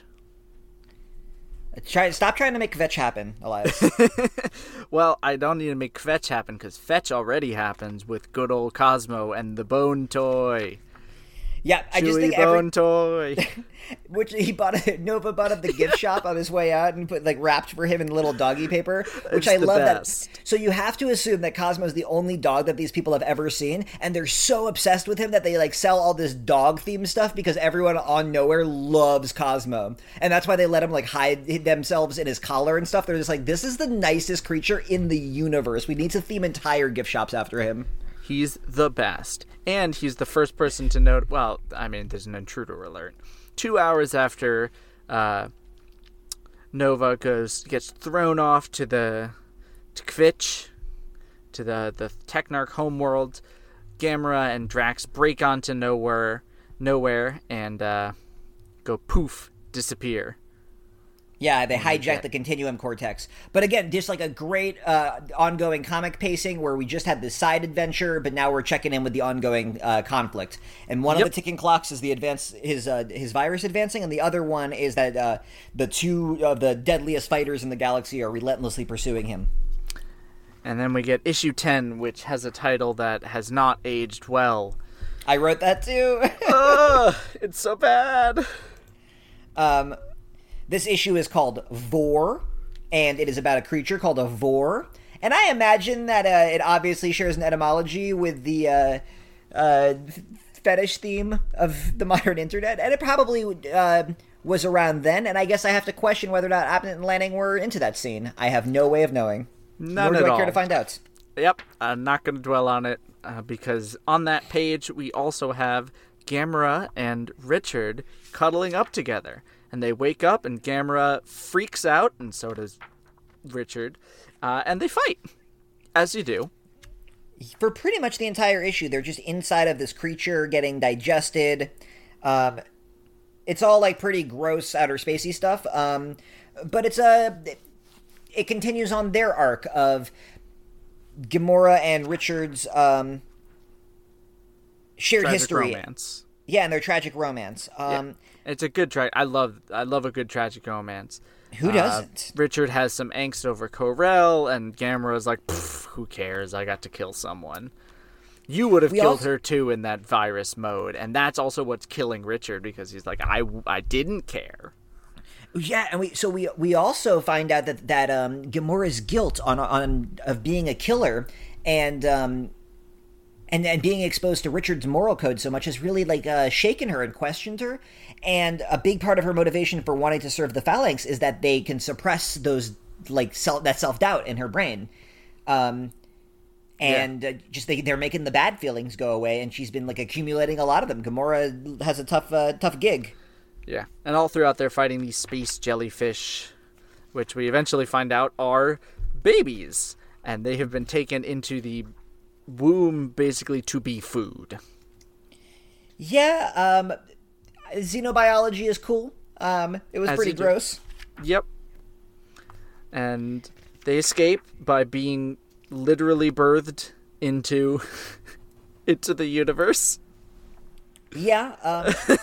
Again, the writing and the art sells this as a little adventure. Yep. I really especially like the very last page where Richard's suit and his armor and his face and his skin and his eyes are all covered with the techno-organic virus just advancing. And he's almost there, and you really feel I love this good moment in a story where you've been questing and there's no coming back from Mount Doom at this point. You're there, and if this doesn't save the world, then this is your last shot at it. It says he's 2 hours until death or being, having to give in. Those are the options at this point, and there's not a lot of time. And while he's contending with that, Gamora tried to stab him in the back. He knocks her out, throws her onto Drax, and Drax is just like, Ryder! I like that moment. That Richard knows that Gamora is dangerous enough that he gives her the respect of striking first. Yeah, but he still cares, and he's trying. Yeah, but she's impressed, and it sells her respect for him too. That she's just I know you don't kill people, and I like that about you, but I also know that you're you will throw the first punch to win a fight and get away because you're a formidable warrior, and I like fighting with you, and I think that's a cool part of their relationship. Yep. And then we get annual number 1, which is a lot of backstory for Richard, for people like me who didn't really know much about him. How much of this is a retcon? Very little of it, actually. This is pretty authentic to his origins in the 80s. This issue has a lot of creative credits, but so it's written by Abnett and Lanning still, but it is drawn by Mahmoud Asrar, here credited as Mahmoud A. Asrar, Klebs Jr. and Wellington Alves, with inks by Juan Velasco and Nelson Pereira, colored by Guru FX and lettered by Corey Petit. I mentioned some of my favorite artists are going to show up here. Love Mahmoud Asrar. I love his X-Men work. I love all of his Marvel work, and I think this is some of his early stuff. Oh, I didn't know it was some of his early stuff, but he is great, and he's been recently he's been killing it on Conan and X-Men. Oh yeah, his Conan stuff is fantastic with Jason Aaron. Excellent stuff. Asrar is fantastic. Yeah, so I love this annual issue. It starts off being a recap of the Nova origin. Yeah, and you can see kind of the flavors of Spider-Man in it. Yeah, and you can also feel it's much cornier than the rest of the comics been. Oh in yeah, art style and dialogue. It's an 80s this is supposed to be a throwback to 80s style writing, and if you ever go back and read 80s comics, this has kind of the earnestness that you would expect there. Yeah, although it looks and feels like it's been transposed into the 2000s. Which it has, especially with his goth friend. She's very goth. Yeah, very 2000s goth. That's her characterization. Inauthentically 2000s goth. Yeah. Oh my god, the parents suck so much. Yeah, they're it's so horrible to this girl. I mean, It's they're horrible in interesting general, but oh my god. They stay horrible throughout this series, and it's really interesting because they're never... they're always terrible, but always low key, right? They always do things that would have been socially acceptable if other parents saw them doing this. Everyone would have made excuses for this couple, and I like how aware of that the book is. Yeah, especially when in the background we get he's just the mom is just saying horrible things to his friend. He's calling him a skank and a tramp. I'm like, You are a grown woman talking to a teenager. That is a good point. Of course, wow. very little of that ends up mattering because of the twist. Yeah, so it turns out that good old Rich has been, it's 50 years later, and he has woken up, and the transmode virus has basically it's in remission, but it's not completely gone. It's kind of like Lyme disease. You never really get rid of it. And and sometimes it causes him to have flashbacks to his origin while he's in a hospital bed. Kind of devouring his memory, or not devouring it, but like he doesn't remember anything except his, very important backstory and what's currently going on. He gets filled in, but he mostly doesn't remember anything in between. Which is helpful because we don't remember, so he's got a lot of important exposition questions. Yeah, a lot of the how people surprised were you when we had a 50-year time jump in the middle of the story? I was very surprised, but as soon as I saw that, I'm like, okay, I know the shape of this. I know the shape of what's going on. This is pretty common in these sorts of comics. Yeah, but it was a lot of fun, and what was it? But this way, actually, Abnett and Lanning don't have to do any of the heavy lifting. Like, they don't really have to come up with explanations for why X, Y, or Z is happening. They can just kind of sort of allude to it, because it doesn't matter. Well, but the details of it are fascinating. So Gamora and Phyla-Vell are both members of the restored Nova Corps, and it seems like in this future the Nova Corps is like the last team of good guys fighting against the whole galaxy.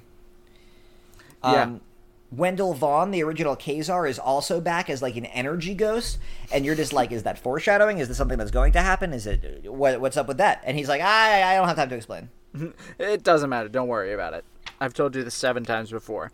And we find out what they're doing, and they're going back to the last stronghold of the Phalanx, which is Earth.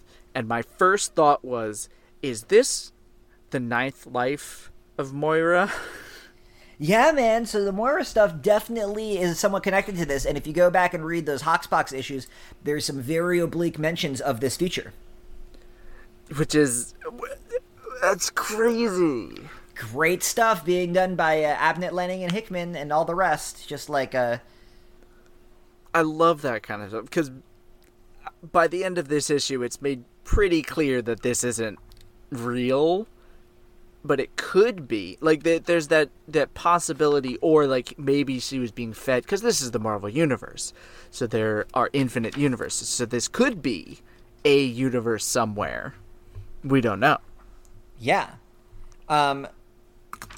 But yeah, so we get Richard continues to flash between his origin and this dark future, and we get an amazing splash page that I love, a double-page spread of the phalanxed versions of everyone on Earth. Yeah, it is. It's the Avengers and the Dark Avengers, and they're all showing up. Magneto's there. I think Hercules is on the page. Maybe that's Ares. I see Hercules and Ares. Justice is there. Carol Danvers in her Ms. Marvel costume, and you're like, oh, if you really knew the future, you would know that she would not be wearing that. There. Yeah, Black Bolt with like no air mask, because Black Bolt's just like, yeah, I love to hang out in space. I wouldn't tell you that though, because that would kill you. But in space, no one can hear you scream. Oh, someone should have told. Maybe he would be the exception to that. That's true. He's special like that. But we what's important, and I don't know if this is true to the original story, but the first person that Nova fights is a Phalanx. That I do believe is a retcon. Okay, cool. I would have to go back. Yeah. To see I know he fights an alien in his first appearance. But I do not think it's a Phalanx. Okay, but yeah, he fights a Phalanx here, or a set of Phalanxes with Roman Day. Yeah, a character who's appeared in the MCU, actually. Really? Yeah, you don't remember who played Roman Day? Oh, wait. Is Roman Day, not Michael C. Clarke? John C. Reilly. Thank you. Oh yeah, my John God. C. Reilly is playing Roman Day. If they ever make a Nova movie, they're going to have to call him back to play this role. Wow. Which is fun. Does he get unceremoniously killed in, like, Nova's first real mission?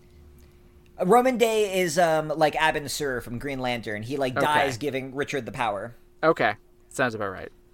No, everything about Nova is kind of derivative, which is one of the reasons why I love this run, because it gives him so much of his own unique flavor. Yeah. But then in the closing moments of this issue is the twist that really brings this all together to me, because I like the conceit of recapping the origin for those who might not know, while also making it part of this potential future. Like, that's all cool. But then the thing that makes the through line so emotional is that Nova is having this pep talk with this young Nova Centurion, and while he's suiting up and getting all these compliments, and then he asks the Nova Centurion his name, and it's Zam. It's the son of Kor-El, who she never got to see and say goodbye to earlier in the story. And man, that really hit me. Yeah, same.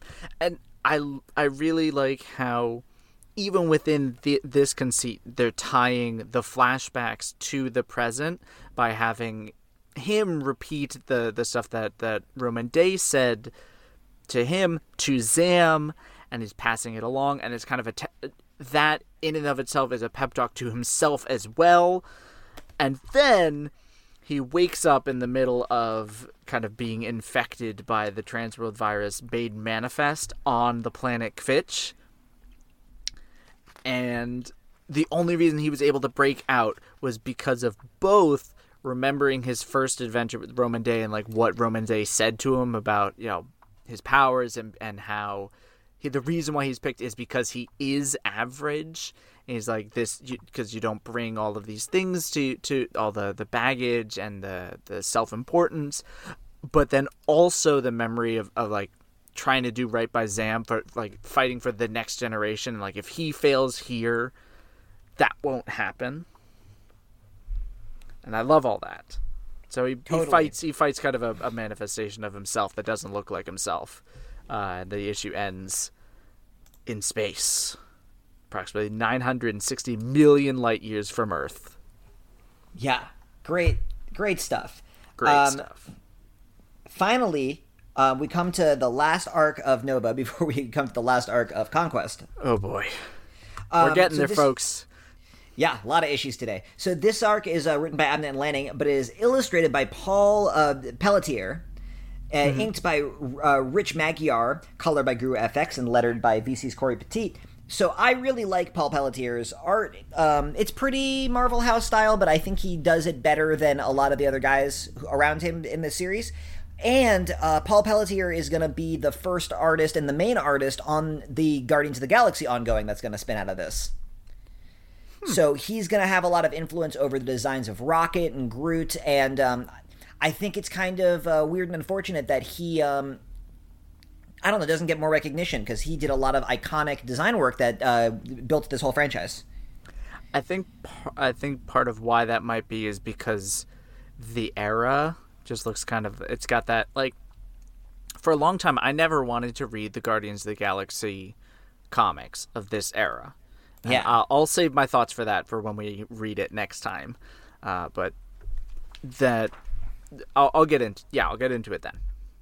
Sure. But, well, I think these issues, at least, I think Pelletier paces really well. Yeah. Like the page turn reveals are good. The alien landscapes are good.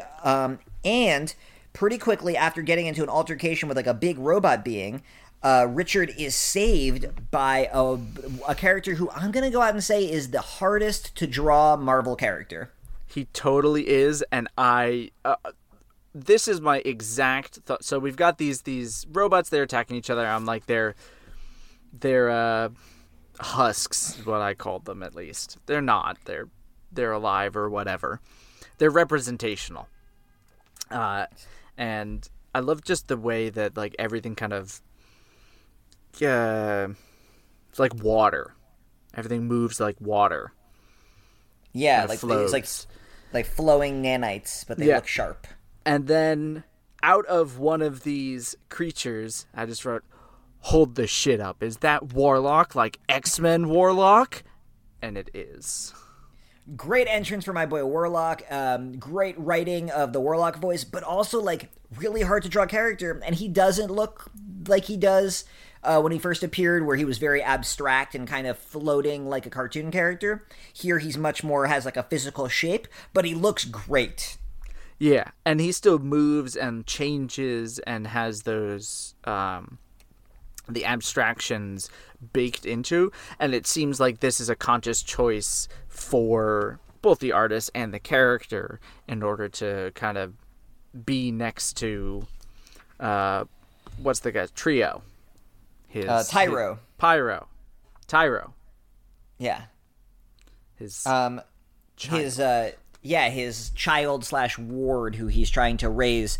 So what the issue does through a bunch of good exposition is it ties in a lot of really interesting X-Men mythology. It ties in the Technarch stuff with the Phalanx stuff, which I don't think had ever been made explicit before this story. But the Technarchs built the Phalanx and let them loose on the universe.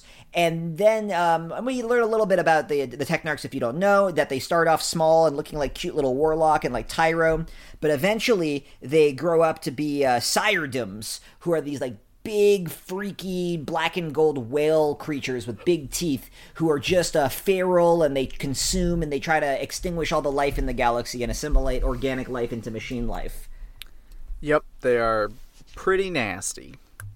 Yeah, and Warlock, if you're unaware from his X-Men appearances, is a mutant. And his mutant is that he can feel emotions and compassion beyond being one of these feral creatures. And he is trying to instill that mutation upon the rest of the Technarchy. And I think that's all great world building. And again, just like tying together Ultron and the Phalanx and the Technarchy, that's great Marvel writing of taking a bunch of threads that were out there and making them flow together in a way that doesn't lessen any of them and makes the universe feel a little bit more coherent and sane. I think that's awesome. It is, yeah. And I didn't know any of that was retcon, but it all worked for me. I was like, oh, I'm following this. That makes sense. Okay, now I see why the Technarchy homeworld is so important, or why it was important we get here, why it's also kind of important that it's a dead world and that doesn't really have anything to do with the Phalanx as it currently is. And but you still learn all the important lore, yeah. And then we get, in the middle of kind of all of these explanations, Gamera and Drax crash land on the planet, and in a really horrifying sequence that I could do without, they turn into one of those towers. And I hate it. I hate it so much. That was disgusting. No. Yeah, the Babel Spire. Very scary, very nasty. H.R. Giger, yeah. I've heard it's pronounced, style to it. Yeah, nasty. Nasty, horrible, nasty. But the Spire summons one of these Siredoms and kind of freaks out Tyro.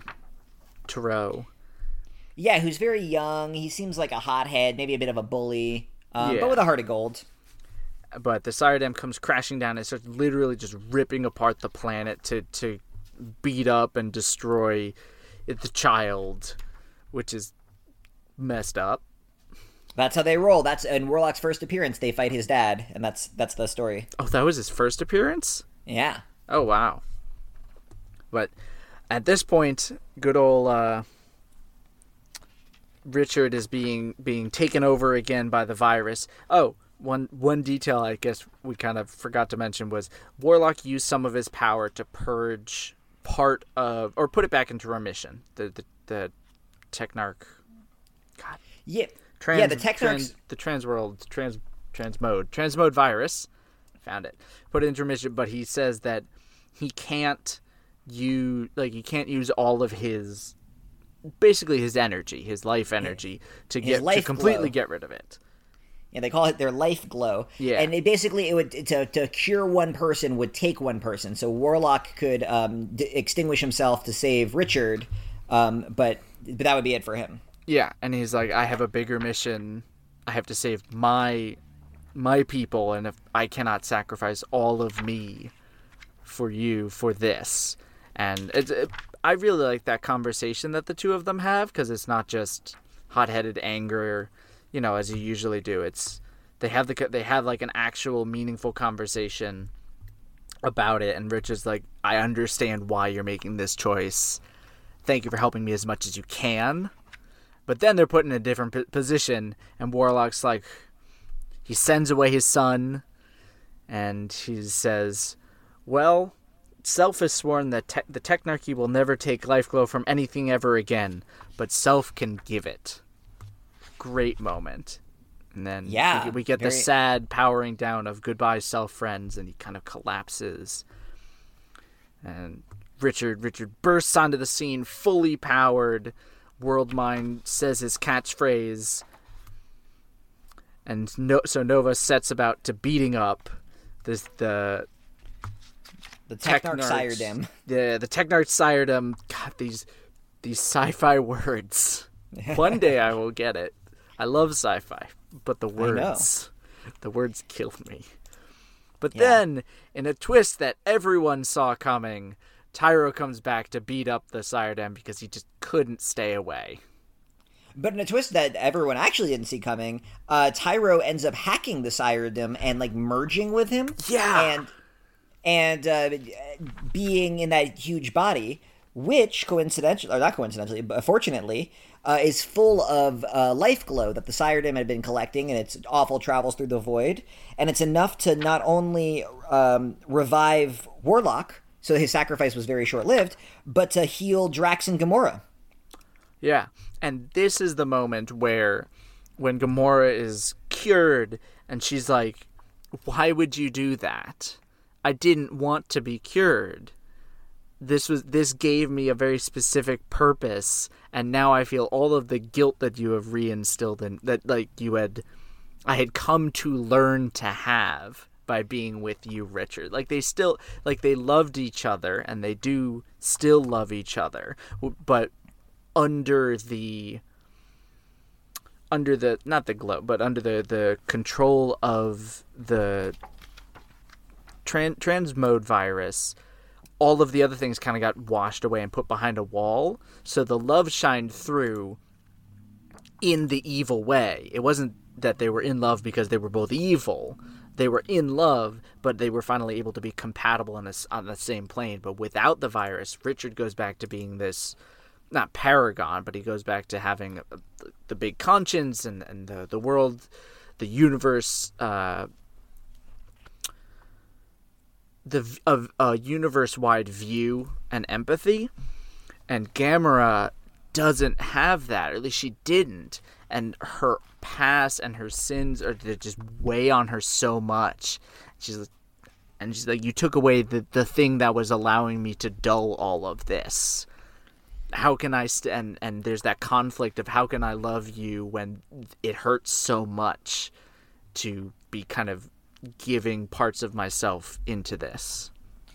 Yeah, and I see what you're saying, because this whole thing seemed like a pretty fun but not very impactful sci-fi adventure. But at the end of this, you realize there's been like a lot of big emotions at play, and they really tie it together beautifully, I thought. Yeah. And they even come back together, and Rich is like, we can learn, like, we can move forward together. It's like, I am here now. He's also learned, like, he's not trying to push her away. Like, he understands why she was doing what she was doing, and understands better how to be there for her. Which is great. Yeah. That's great. Well, and we're gonna jump away from them for a little while, but they're certainly not done with their presence in the story. No. As we continue back to Annihilation Conquest, the final two issues 5 and 6. Let's go. Okay, so first of all, immediately we start opening up with a flashback to Ultron's time on Earth. And this does a great job of making this conflict feel personal, because it just reminds you that while Ultron's a pretty simple villain, he's a robot that hates organic life, suddenly all of this war that we're seeing, it becomes about like one individual's petty beliefs. Yeah. Yeah. Let's see where I'm sorry, I had to switch back to issue 5. My notes are split so that we've got Conquest 3 through 5, a bunch of the Nova stuff, and then Conquest 6. So I'm recalibrating all of that. Well, we also get like a specific expression of Ultron's motivation here, and that is that he is anti-chaos and pro-order, and he likes planning and stuff. And so he was constructed and built, and he can be built and rebuilt until he's perfect. But he doesn't like the chaos of life forming out there. And right. And this ends up being kind of connecting to all the Adam Warlock stuff, because Adam Warlock is also a being who was built. and built to perfection, and that's what the High Evolutionary does too. And so now all this like weird, creepy, sort of lurking in the background eugenic stuff really ties into Ultron's evil motivations in a big way. Yeah, and it's good that it's a thematic resonance. So while this Kree stuff was here and why Ultron is involved with it, because really this is a Kree story. Every character, the High Evolutionary is always working with either Kree ideals or working with Kree people. Adam Warlock was created by the Kree, I think. Wraith is a Kree that doesn't have, that's in between life and death, or whatever the hell that means. It's the Kree Empire that was taken over. The Supremor is so important to it. Like all of those different aspects. And Ultron's creepy eugenics thing is tied in with all of everyone else's. And yeah, I guess I wish I could say I wasn't a little bored by the backstory stuff. It's only 3 pages, like kind of establishing how did Ultron get embroiled in it. And I really liked the way kind of the Ultron takes over page goes. I love that. I love also how the designs change and how like it's nice and brief. But when the High Evolutionary is like talking about Ultron on Earth, I'm like, all right, sure, shut up. Yeah, High Evolutionary really sucks the wind out of a room, huh? He really does. We also, it gets implied and will be confirmed pretty shortly, but the plan here is that Ultron wants to download into Adam Warlock's body. It's as close to perfection as he's ever seen. Yeah, and I mean, Warlock's back in his super cocoon and whatever, and Phyla-Vell is captured and spends most of the rest of the issue captured, not doing much except yelling at High Evolutionary, being like, "We trusted you!" Why would you trust the High Evolutionary? He sucks. Strange bedfellows, dire circumstances? I know not. I guess. I understand, like, working with, but not trusting. Whatever the case, we cut back to the Guardians. Or who will become the Guardians. This is where the pacing gets, like, really frenetic. So we cut back to the Guardians, but nothing happens on these couple of pages. The Guardians are just being pursued, running around the Babel Spire.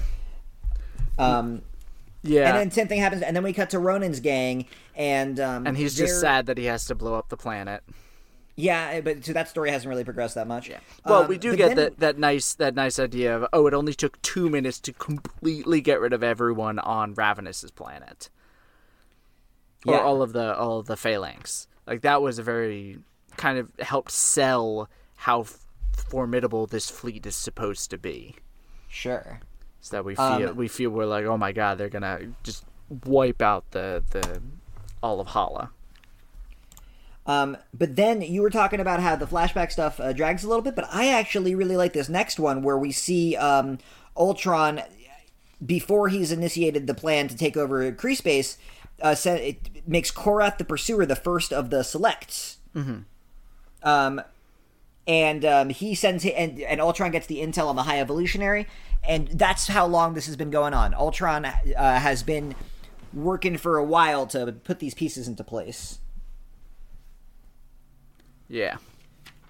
The Guardians go to rescue Star-Lord, to rescue Quill, and we find out that they have a big plan. Since they couldn't blow up the Babel Spire with bombs, they're instead going to blow up the Babel Spire by filling it with so much Groot. All the Groot. And again, I loved this sequence. I loved them escaping. I loved Groot like blowing up the spire and them all having to jump around. It's great. And then once again, we have to cut back to our favorite buzzkill, the High Evolutionary, and we get the big reveal that everyone kind of saw. At least, it's pretty well telegraphed that Ultron is now inside of Adam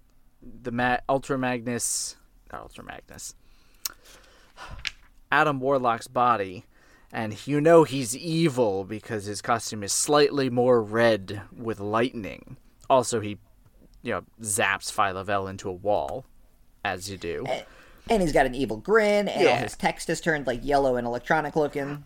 And then we also find out that Warlock Ultron wants basically an army of Phalanx Warlocks, and he reveals just this cocoon room and tells the High Evolutionary, you can't leave until you put all of them into Warlock bodies. Go. Love a Cocoon room. I love a good Cocoon room. Love a good Cocoon room. And that's the closing of issue 5. And we get the final issue, issue 6. So this is like real Ultimate Showdown stuff, and a lot of it is the ups and downs of the fight, and they're pretty cool. Yeah, and this is also why you want to read Nova first, because on the second page, I guess it's the third, because the first one is a 2-page spread.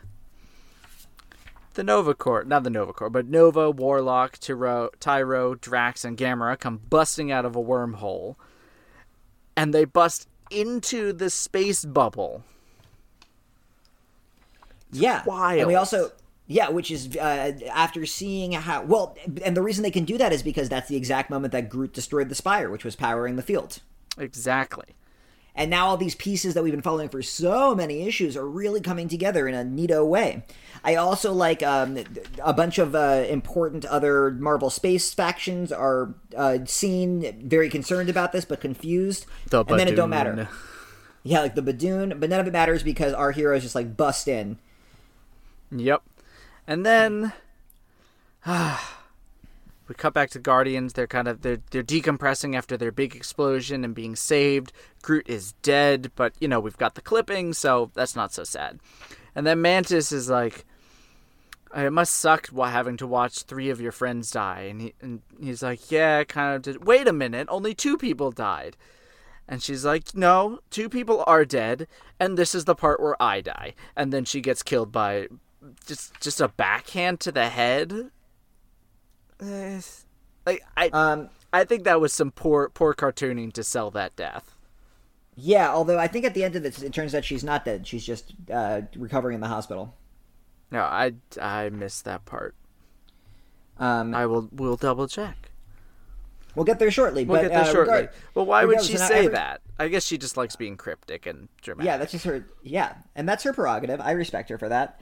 And then this whole thing just keeps on becoming the cavalry showing up. Just like they're all fighting Ultron as Adam Warlock, and like Nova swoops in, and then Nova gets beat up, and then Warlock swoops in, then Warlock gets beat up. Phyla-Vell finally gets to connect back to her bands because, the whatever was...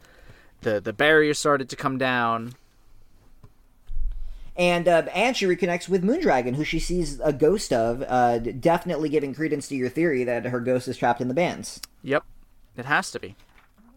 It's the only way. That way they'll always be together. Classically, as in many of these Marvel stories, Ronan is on the periphery, and he's like, nope, even though the tide might turn in this battle, I'm still gonna glass the whole surface of my planet. And then the best part of that, though, actually, I'm looking ahead. In between there, Warlock purges Ultron from Adam Warlock in this great panel where he's just like, Rah! Yeah, the artwork is very good there, and I like the way they all are like merging into this one gold and black swirl. Yeah. And he faints. Ultron kind of just fucked off to another body. Well, they play this trick so many times for the rest of the story. Adam Warlock is like now restored and a good guy, but Ultron shoots up and freaking possesses Praxagora, who's been doing a whole lot of nothing except for being apparently a technopath, which I did not realize was in her portfolio. Yeah, she goes full Hal. She even says the line. Freaks out, blows up Wraith, who goes out like a chump.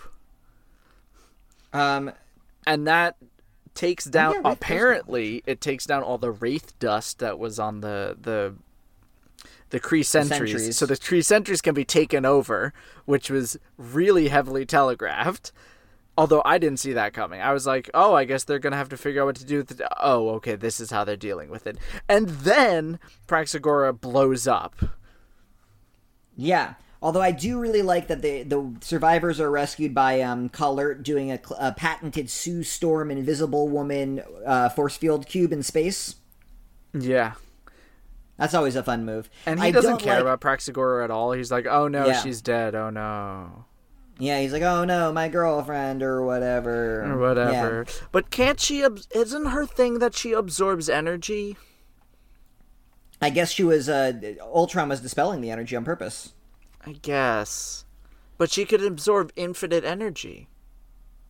That is her whole thing. I guess you should write to Abnett and Lanning and call them out for how dirty they do Praxagora. Yeah. For the final stretch of this fight, though, Ultron is now in a giant, like, Mecha Godzilla, huge stomp the city Ultron body. And, like, great. Exactly. You nailed it. That's exactly what we need to do to close this out. Exactly. And all the heroes are teaming up and fighting the big robot, and it's like a very competent one of those scenes. But what I really appreciate is that the hero who gets to step up and, you know, do the final blow and be the main hero in this is Phyla. Yeah. I mean, we opened with her after Conquest, or after Right. Prologue, because Prologue had to open with good old Quill. No, we opened with Phyla in Prologue. Yeah, we opened with Phyla in Prologue, and in Annihilation, that was really about Richard's journey, about going from being an amateur to being a veteran. And Phyla was already a veteran, but this similarly poses her as like a mighty warrior whom the fate of the galaxy really hinges on. Yeah, Richard really has shit to do during it. We follow his adventures, but that's only because he had an ongoing series. Yeah, well, and he brought in Warlock, and he had a little bit to do with the ending, but it's Phyla Vell who strikes the final blow, and it's a great final blow. Exactly. And they seal Ultron into the one body to make sure he can't do his body hopping thing. Although I'm sure he has something said he can come back. I mean, you know that Ultron's come back, so Yeah, there's always something. Well, yeah, he came back and he merged with Hank Pym. I believe that's his current status quo. Fucking stupid. But yeah, as the final fight goes, like it totally was a great heroes desperately fighting against a really cool villain. And then there's just like a couple pages of epilogue, which are nice. Phyla writes a letter to Heather, which she places on her gravestone at the end of it. But we get a montage of like where everyone ended up after this war. Mm-hmm. So Wraith and the Technarchs are going around curing as many Kree as they can and purging them of their robots. Ronan is sad. Ronan is sad, but has returned to being a leader. Richard and Quill are with Raven, Gamora, and Drax, and they're very clearly pitching the Guardians of the Galaxy. Bug is sitting with Mantis in the hospital bed. There you go. There you go. Yeah, that's Mantis in recovery. Rocket wearing a little tank top and watering his good buddy Groot, which is adorable. And he's carrying like this little fork to till the ground. Yeah, that dude's working hard. You get the feeling he never gardened before he met Groot, but now he's really into it. Yeah. And Good then pal. Adam Warlock. Adam Warlock walks in with his coat, his Dope weird ass coat, and is talking to Phyla Vell. Although Phyla Vell calls Heather an old friend. Although maybe that's just a way of trying to avoid answering his question. Yeah. Instead of, because if she said what she actually meant, it would have given the game away. She couldn't be cryptic. Plus, I'm pretty sure in 2007 there was an editorial mandate not to use the lesbians word. Yeah. But this final conversation is sweet between Adam and Phyla. You really understand that they've connected on this, and that they like spent a bunch of like really difficult moments for them on this, and that they're going to continue in partnership moving forward. Yeah. And she leaves the stone. And I love the little detail that the dragon is actually blowing fire. Yeah, there's like an eternal flame in the dragon-shaped gravestone. Dope gravestone for a dope lady. Moondragon is cool. It's great. And in the background there's also a like a snake person with a shark head. Like, look right by the fire. Yeah, no, it turns out that the Kree graveyards are full of all sorts of diverse forms. Very weird. I thought this was an Earth graveyard. That's what was throwing me. I think we're still in Kree space. But that about concludes Annihilation Conquest. Yeah, a lot of issues today, my dude. So, Elias, looking back at where we started and where we come, how is this working for you? How does the trajectory of this corner of Marvel space feel? It's feeling a lot bigger than it was before, and it's feeling a lot more populated, which is nice. I think part of that's also because there was this... Annihilation was kind of a period of deconstruction. It was a lot of, things blowing up, things going kablooey, things disappearing, changing, etc., etc. And now we're starting to build that back up. We're starting to see, how are the Kree responding? And there's still these conflicts, and there's still a lot of struggle, but there's not a lot of the same wholesale destruction. There's a lot of change, and I'm liking that. I'm liking the characters that are being introduced or reintroduced, and I don't know. I'm excited to see more of the adventures outside of universe-destroying stakes, because we've gotten a bunch of that now, and I'm like, okay, we could take it back a few notches. I don't need Annihilation 3 murder of, I don't know, the Badoon. Well, good news for you. Next time we're going to be picking up with what's in between the big space wars, a section that I'm just going to call Guardians of the Galaxy Part 1. And for next time, we will be reading Guardians of the Galaxy by Abnett and Lanning, number 1 to 6, and Nova, also by Abnett and Lanning, numbers 13 to 22. It's a lot of issues again, but it's just 2 big stretches. It doesn't interplay at all. It's 2 isolated, ongoing series. And it gives us a little bit of time to take stock and figure out the new status quo before we blow it all up again. I'm assuming that Nova, it splits between volumes 3 and 4. Right? Yes, I believe in trade that is the case. Yeah. So I don't believe... So for anyone who's reading this in trade, the first volume is going to be... If I can find it. So it's going to be volume 1 of Guardians of the Galaxy of this... I think it's 2008? Yes, that is correct. I think it's the 2008 first volume. Volume 3 of Nova, and I believe also the first part of volume 4 of Nova. No, all of volume 4 of Nova. It ends with issue 22, which is odd. I don't think there's a volume 5 of Nova, is there? Oh, no, there it is. It's just called War of Kings. That makes sense. There we go. Yes. So this is simply Guardians of the Galaxy number 1 to 6, which is the first volume, and Nova's number 13 to 22. You can read them digitally. You can read them in trade. I will be reading them in trade. And there's, whatever you dig. Returning to this, Jake, what did you think? I really loved rereading this. I'm feeling the age of this comic, but it's still so... It's got this really special energy that I really love going back to. I really feel it coming together. I like the chaos of it and how it's clear that they're figuring it out as they go. They didn't quite know what they were doing. And how it was so influential that pretty much for years after this, people were just rehashing this run over and over again because they didn't know what else to do with these characters because it was so classic.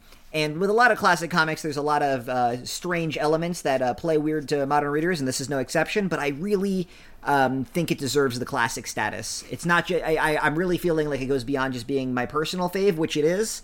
I think it definitely deserves to be included with readings that of Ultron Imperative and Dark Phoenix Saga and Korvac Saga, just like all the famous old Marvel stories. You got to include Annihilation Conquest. Even with Wraith?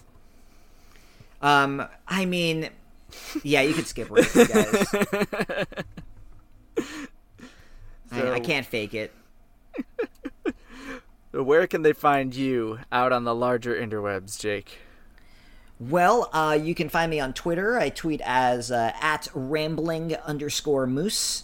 And you can find me writing for multiversitycomics.com, which is a pretty great website. And I write the Mutantversity column regularly. And by the summer, I will be reviewing the 4th season of Attack on Titan, which should be a lively discussion with our commentariat. What about you, Elias? Where can you be found? I can be found on Twitter at Quetzalish. That's QUETZELISH. Thankfully, it has not been invaded by the Technarchs or the Transmode virus, so my name should stay the same and it won't just become evil Quetzal-ish. And you can also find me writing here at multiversitycomics.com, which by the time this episode comes out, I will be reviewing Babylon 5 once again, Season 4, and I'll be working my way through the most shonen to ever shonen, Demon Slayer Kimetsu no Yaiba. So that should be fun. I am anticipating many angry texts from people about what I get wrong, but we shall find out. Those anime fans.